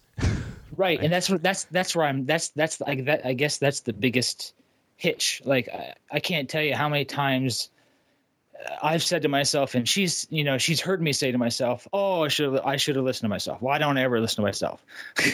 And I'm like, okay, let me ask you some questions then. Sorry to interrupt you. Let me ask you some questions that may help clarify things. Yep. How do you get along with her parents? Fine. We have conversations both on the small stuff and the deep stuff. I don't feel uncomfortable around them or anything like that. How does she get along with her parents? Pretty much the same. They have conversations. She likes being around them. I've watched them interact plenty of times, and I don't detect or observe any kind of weird, discomforting behavior between them. Good. Okay, so no history of spanking or things that need to be resolved. Not that I'm aware of. No, and we've talked about her history. What do you mean? Not that you're aware of? Well, not that we've. Suddenly, it sounds like you're on the stand, and I'm asking you to incriminate. I plead the fifth. Oh, sorry. And there's right. lots of ways people plead the fifth in conversations. That's one of them. Go ahead. Not that we've pulled out of discussions we had about her history and my history, and about with my parents. She doesn't seem to have anything in her history, like as far as spanking goes, or anything like that she could remember. We've talked about it quite a bit. So okay. All right. I'll accept that. I don't tell people they're wrong, but then they tell me what's going on. Okay, so there's not going to be an issue. Like a lot of times, if people don't have ideal relationships with their parents, then because you're moving back in under the same roof, right? You can live in the B&B, right? Right. Yeah. So if she can't be herself around her parents, then you're going to lose your girlfriend by moving back into the house with them. But that doesn't sound like it's the case, and I'm not going to obviously tell you that you're wrong. So I'll accept that for what it is. So how long have you been going out? Oh, we've been together 7-8 years. And are you married? No. Why not? I kind of had a big stick up my ass back in the day about marriage, in the sense that it was like, oh, marriage with the state contract and blah, blah, blah, blah. I'm much more chill about things now than I used to be. But within our first 2 years of being together, she wanted to get married. But she didn't say anything at the time. You know that you have completely not answered my question, right? I'm sorry. Years ago, I was against marriage. I'm so and sorry. She wanted to get married, right? So but none of those conditions apply now, right? So why aren't you married? The only reason right now is because I'm in Pennsylvania and she's in Montana. Once we move out there, I've had considered talking to her about getting married. So we will probably. I'll probably go ahead and do that. Because to me, I'm committed to her in a way that I wasn't before. You're together forever, right? Like you till death do you part. That's what it feels like. Yeah, that's what it feels like. Yeah. Well, then I would make that. Again, obviously, the state. Who cares, right? The state standard way of an ancient tradition that has developed in the species for damn good reasons. You're right. And do you want kids? No. And does she want kids? She does not either. No, we've talked about that extensively. And why don't you want kids? Not that you should. I'm just curious. Right, why. yeah, it was nothing that ever interests either one of us. It wasn't anything a big conversation. They were just like, oh, we just don't want kids, and we wonder why. The interest isn't there to have children. Yeah, that's just synonyms for I don't want kids. You're right. Yeah, I just don't want kids. Really want kids. But I'm just curious. I mean, why? Is it the time commitment? Is it energy level? Is it the cost? Is it you just don't like children? Or it's the time commitment involved, the energy, the resources involved, and I don't think I would. And if I were to look back and speaking right now, I don't quite think I'm fatherly material yet. And why are you not fatherly material?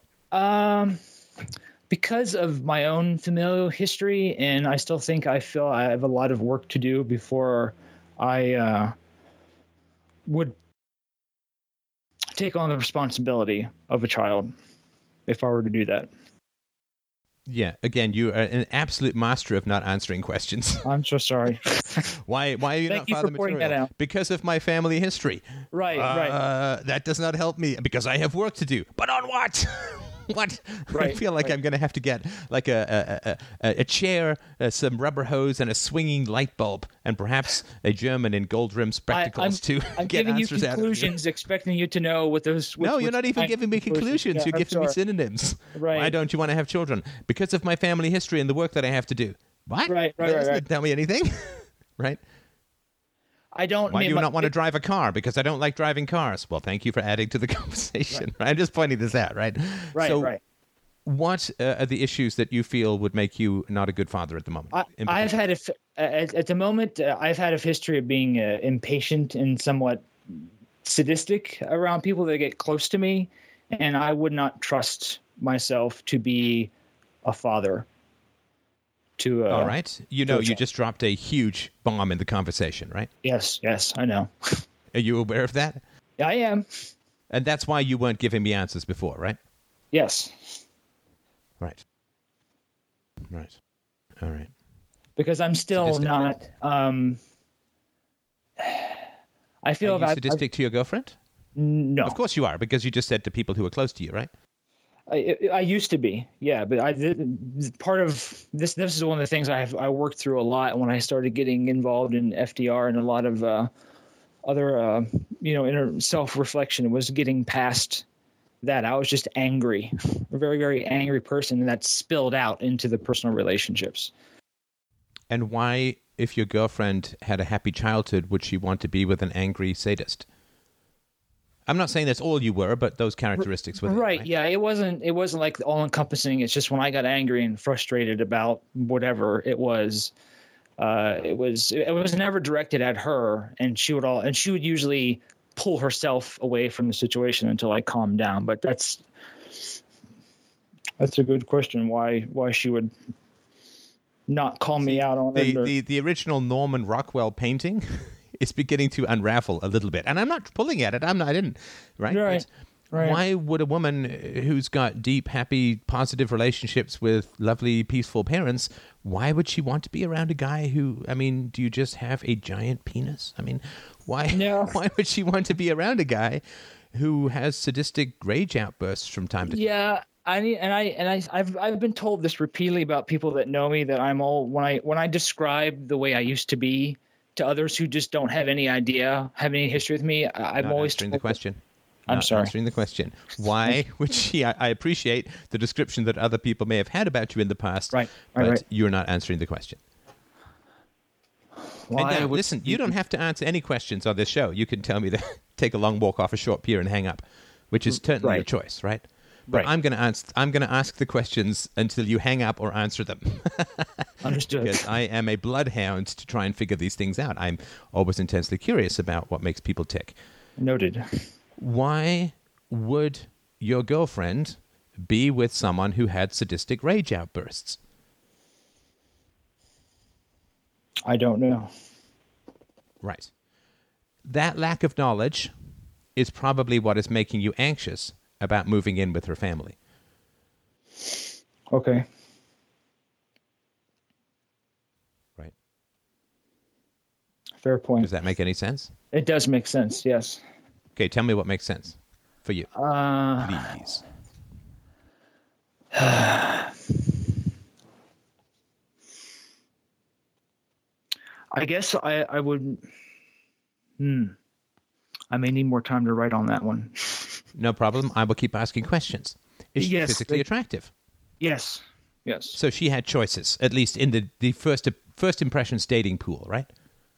I think. I mean, she was overweight when she was younger, but not when she was in college. I wouldn't say she had a line of suitors, but I mean, we're both average-looking people. We're not ugly, but we're not like hyper attractive or anything like that. But she's 1 to 10, attractive. Where do you sit? She's attractive to me. Yeah, but 1 to 10, where do you guys sit? Physically. I'd say she's about a 6 or 7, and we're right around the same range. Okay. So she obviously, I mean, she doesn't have like 2 heads or something, which would limit your dating pool to, I guess, some Eastern European kink fetishists. But so she had choices, and she could have chosen to date a guy who didn't have sadistic rage outbursts, right? Right. Now, what in her history made that acceptable enough that she would stay in a relationship with someone like that? From what I know in her family history, neither of her parents had a temper, but it's hard to explain in a way.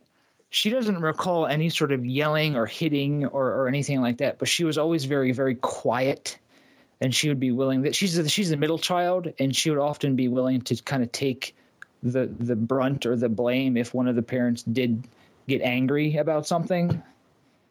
Well, but you said they never raise their voices and they don't have tempers, right? Right. Yeah, I wouldn't call them angry people. They're very quiet and they're very calm. But I think back in the day when they were younger, her mother especially may have. Yeah, so I'm going to countermand my statement because my previous statement's wrong. Now that I'm remembering the conversations we've had, her mother did yell.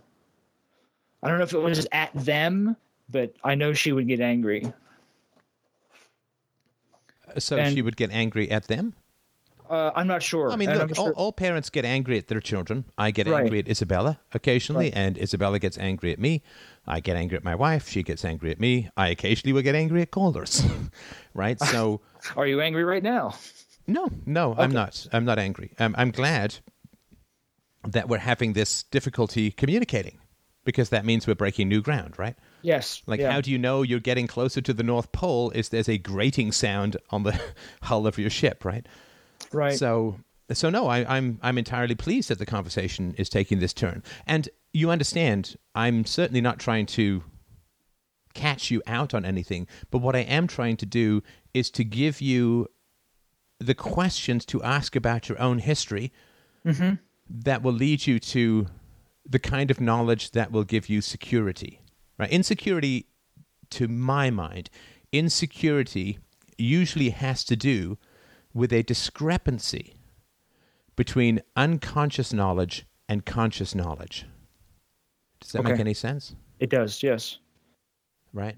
And so when you gave me your conscious statements, and then I asked more questions, and the answers are more complicated, right? Mm-hmm. Right. Now, your unconscious fully accepts that complication and is processing that emotionally, but if there's not a confluence between your unconscious knowledge and your conscious knowledge, the result is anxiety, because you're at risk. Okay. Right, like if you're walking in the bush in Africa and you out of the corner of your eye you think you may see a lion, and then you think, oh, it's nothing, right? Right. And you just keep walking, you're going to feel anxious, right? Because your unconscious is like, I really think we saw a lion there, and your conscious mind is, it's nothing, right? I'm pretty sure I saw teeth and fangs. Yeah, or even if it was just something that might be a lion, like, Right. Get someplace safe, don't take the risk, right? Right. And a lot of manipulation and exploitation has to do with altering conscious knowledge. Unconscious knowledge can be accepted or rejected, but it can't fundamentally be altered. But so to me, anxiety is the discrepancy between unconscious knowledge and conscious knowledge. Unconscious knowledge cannot be changed.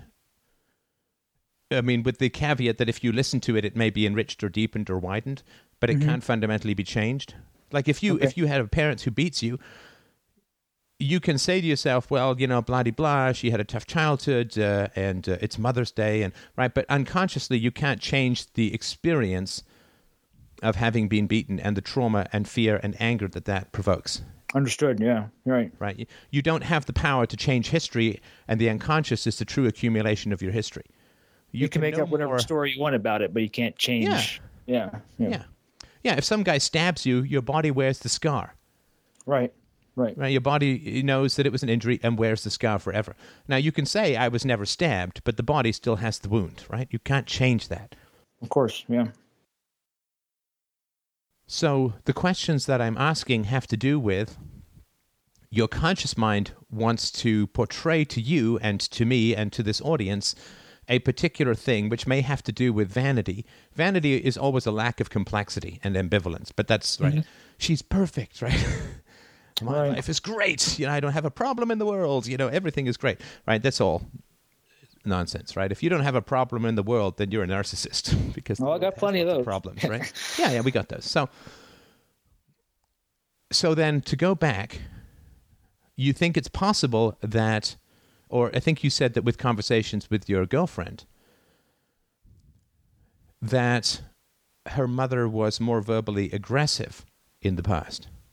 I think so. Yeah, if I remember correctly, and I'll ask her again, but I'm pretty sure that her mother was. I wouldn't have called from her description. I wouldn't call her mother an angry person, but I think she quickly got impatient, and that impatience came out as anger. But I don't know if it was directed at the children in a way that was overly aggressive. I don't know. Sorry.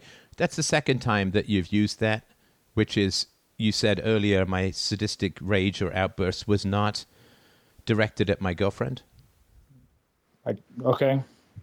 And I'm telling you, at least in my opinion, I don't see how that really matters. Like being around somebody who is having a sadistic rage outburst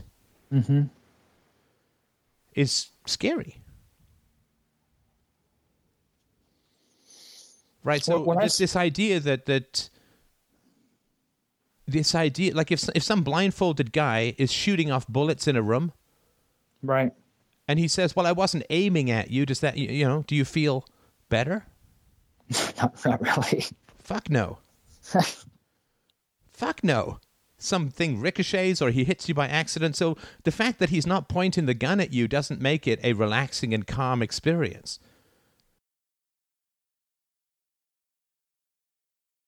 I think that you use that as a way of saying my rage or my anger did less harm to other people because it wasn't directed at them. And it's also a way of shutting down their criticism of you for having those outbursts, because you can say, well, it wasn't directed at you. Right.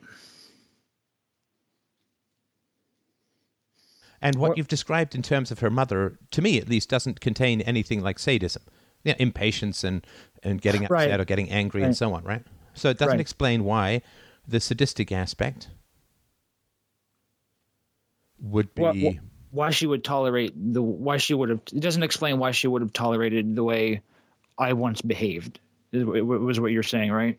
Well, not just tolerated, but pursued, kissed, cuddled, slept with, loved, embraced, stayed with, right? It's not just, I can put up with some crazy guy on the bus. That doesn't mean I ask him to move in. Right. So can I ask you something? When I described it as sadistic rage, what kind of picture did that paint for you about me? Well, I don't know. I mean, because I know that those are just words, right? So I don't, but I'm just going with the words that you're using right now. Either you're incorrect about the sadism, in which case you have a problem with self-criticism that's pretty big, right? Or you're correct, in which case, right? Yeah. Okay, so maybe sadistic is too strong or anything like that, right? Whenever I describe how I used to be, other people who've experienced it, they're like, you weren't as bad as it feels to you inside, because I'm really not an angry, aggressive person, and I don't like other people that are. But to me, the way I was behaving relative to how I am now, and relative to the behavior that you put forth as virtuous on FTR and just other relationships I've seen, it makes, relative to all that, I felt like a monster. Okay, all right. So that's now, so when I say it, sorry to interrupt. So let's say that you're correct, that the word sadism that you're using with me is a self-attack, and that you weren't sadistic. Okay. Your girlfriend is putting up with you describing yourself as a sadist to the point where 7 or 8 years after you started dating, you're still using the term. You see, there is sadly no escape from the dysfunction, right? Right. If you say, well, I wasn't sadistic, then you've been with a woman for 7 to 8 years, and you're still describing yourself as sadistic when it was incorrect, which means that she has not helped you work through the self-attack, right? Right. She's corrected me. She's tried to correct me. She's like, it really wasn't, I wouldn't call you abusive or sadistic, or she's like, you really are very hard on yourself, and you need to stop that. She has told me several. Yeah, and I'm so what? That's like telling somebody who's overweight to eat less food. I mean, it doesn't help anything, right? I mean, you got to get to the root of the issue in some manner, right? Is she there? No, she's in Montana. Right, she's in Montana. No, but if she wants to call in or whatever, it would be interesting to obviously see things from her point of view, and you theorizing about her childhood or her relationship with her mom, or what her mom was like before you knew her. I mean, obviously is somewhat of a guessing game, but we know two things for sure, right? So number one, you were much more aggressive when you met. Is much more too strong, or just more?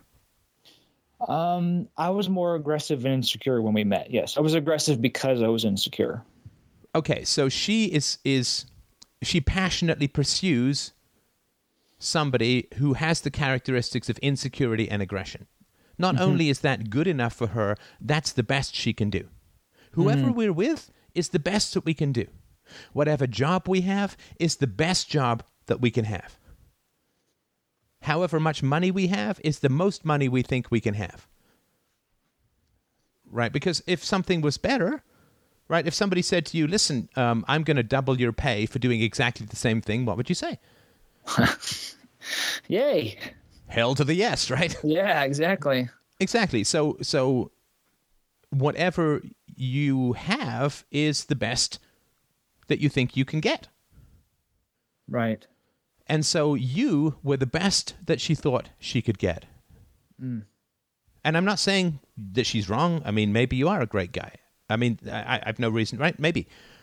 But so we know that the best that she felt that she could get was you, who may be a great guy, I'm sure is, with these characteristics of insecurity and aggression, right? Right. I follow you. Okay. That's who she chose to be with and has chosen to stay with, right? Okay. Yep. You're right. Although, admittedly, in a different state. Right. And have you guys lived together before? We haven't. No. We were talking about it, but Wait. So, never... sorry to interrupt. Is my understanding then that your first time living together is going to be with her parents? Yeah. Ooh, yeah. Bad. Okay. Yeah. Well, I think. I'd feel more comfortable. If I think I can understand a little bit more of the anxiety. I think those other prior questions are useful and helpful, but I think I can get a little bit more of the anxiety now, right? Right. I feel more comfortable if she were to come back here and move into my place. That way it'd just be her and I, and we can, it'd be our space, our time, everything. Yeah. Listen, I don't know. I mean, that doesn't seem very healthy to me. No matter what the parents are, they could be the best parents in the world. It just seems like if you're going to be living together for the first time, why would you want to go and move in? I mean, because let's say you get married, so she's going to be a bride and a wife and all that. So she's kind of moving forward in her life. At the same time, she's going to move back in with her parents, which is kind of like childhood, right? Yeah. That's why I feel uncomfortable with the whole parental thing. I mean, it's like we're 30, she's 33, I'm 34, and it just doesn't sit well with me. So tell her, let's not do that. Right. Yeah. Let's not move on with our lives, and let's not jeopardize us living together with the complexity of you moving back in with your parents, which again, let's just say they're great parents. It's still kind of going into separate, right? So you're going in opposite directions in terms of moving forward, and there being kind of a retroactive or retrograde aspect. Understood. Of things. Right. Yeah. But you need to. I mean, don't get me wrong. I really think it's important to ask these questions and to figure out why she was attracted to you. And that doesn't mean she shouldn't be attracted to you. I understand. I'm not right. Understanding the cause of something does not nullify the effects. Like knowing what gravity is doesn't give you the power to fly. It just gives you the power to get to Jupiter if you want, right? Yeah. So knowing why she was attracted to you and why she accepted, and it's more than accepted, why she praised your behavior with her presence. This is really, really important to understand. Okay. Yeah. Right. Why she praised your behavior with her presence. Everything which we continually expose ourselves to, particularly in the realm of love and romance, is what we praise, right? Okay, you got it. Because she wasn't just putting up with you like you were some noisy guy in a class she had. Right. She is forsaking all others. She is with you. She is loving you. Right? I mean, so she is giving you the highest gift of herself at the same time as you have this history. She's not helped you get to the root of it to the point where you either were sadistic or you're calling yourself sadistic now when you weren't in the past. Right. So these questions need to be asked and answered no matter what. The absence of knowing the real answers to all these questions about what it was in her childhood that made your behavior something she was willing to worship. You need that answer no matter what. Certainly if you end up moving in with her parents, you really need that answer, right? Because if there's stuff in her history that led her to be susceptible to some of your less productive or less functional aspects, and you don't know that, that's going to, right? Right, yeah. And we've talked about it, man, at length for hours. And she's like, look, if it takes my coming back, then, to move into your place, I'm back here to PA. She's like, then that's what it would take. Yeah. So she's willing to do that. How long? I mean, I know you guys have been long distance. Has it been your whole relationship? You've been long distance. Sorry. No. She just to give you the brief timeline of that. We kind of grew up in the same town and whatnot. So she moved last June out to Montana. So you knew her parents when you were younger. Yeah, I've known them for quite a while. Yeah. And I've had many discussions with them about all kinds of topics, shallow and deep.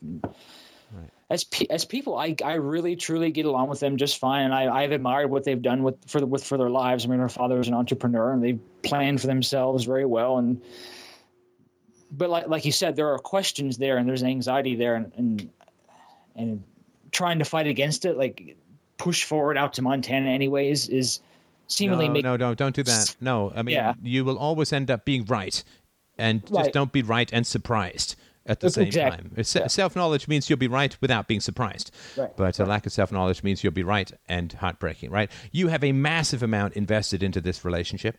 I do. Moving in, for the first time you live together, moving in with her parents does not seem to me particularly wise. Nor I. And I can't give you some syllogistical argument that proves that. Right. I'm just telling you my gut. I could probably figure it out. I mean, I know I could if somebody had time. So don't take any of this as I'm right. Part of me goes like, ooh, yeah, not a good idea. I mean, listen, seriously, don't you want to have loud sex? Yeah, we probably would anyhow. Not too loud. Come on. I mean, you don't. I mean, loud sex with their parents in the house. We're kind of quiet right? when we have sex. Anyhow, we're not like horribly loud. I'm just not a loud, sexy person. I'm not saying you've got to do a Ricola commercial and yodel off the roof house off. I'm just saying that, like, come down for breakfast in your underpants, like, I mean. Oh, no, I hear you. Yeah, I'm on the same page. I mean, my preference, I said to her, is for her to come back here and stay here, and then we reestablish ourselves as just us. What if you just want to make out while you're watching TV? I mean, it's a little uncomfortable with old dad sitting there in his dressing gown, right? Right. Yeah. So I'm just saying that you may. You're going to be losing a whole lot, and there is going to be a regressive element to moving in with parents. And again, this has nothing to do with the quality of parenting.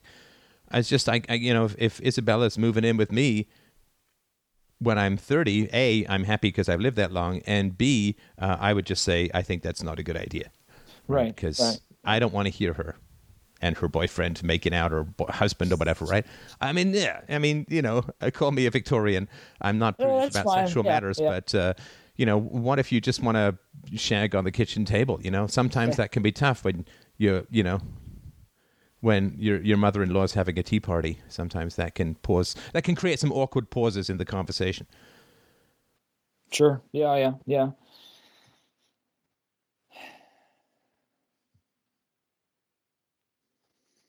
Yeah, I'll have to sit down later today and have another conversation with her about it. Yeah, I would suggest, and really trust your instincts, and give this relationship the best chance it can possibly have. That's what I'm trying to do, and we both agreed. Like, because I said to her, honestly, parental stuff aside, it does not matter where we live. It's about you and I being together. Moving forward together and committing to one another in a way that we hadn't before, Yeah, and listen, I mean, to give you fair warning, you're in your sort of early 30s. So if it doesn't work out with this woman, you're then going to have to find a woman in her 30s who doesn't have kids and doesn't want kids. Mm-hmm. Not easy. So really, if you found someone, neither of you want kids, fantastic. And you give it the best possible chance. I mean, I think this is true with all relationships. You've got a parent you think is a jerk. Give the relationship the best possible chance. Really talk to them and all that, and try and sort it out. But yeah, I think that would be my strong suggestion. Is find some other way to have you guys live together. I mean, marry the girl, for God's sakes. I mean, just do it. I mean, in my opinion, right? I can't tell you what to do. But come on, it's been 7 or 8 years. Make an honest woman out of her. And I don't care. I don't care if you never tell the government. Right? I mean, first of all, you're going to be common law anyway. So people say, oh, you're going to involve the government. Look, the government gets involved no matter what. I mean, they move in after a year or two, no matter what, right? So that's true. I don't care if you never get a license. I mean, licenses don't make a marriage.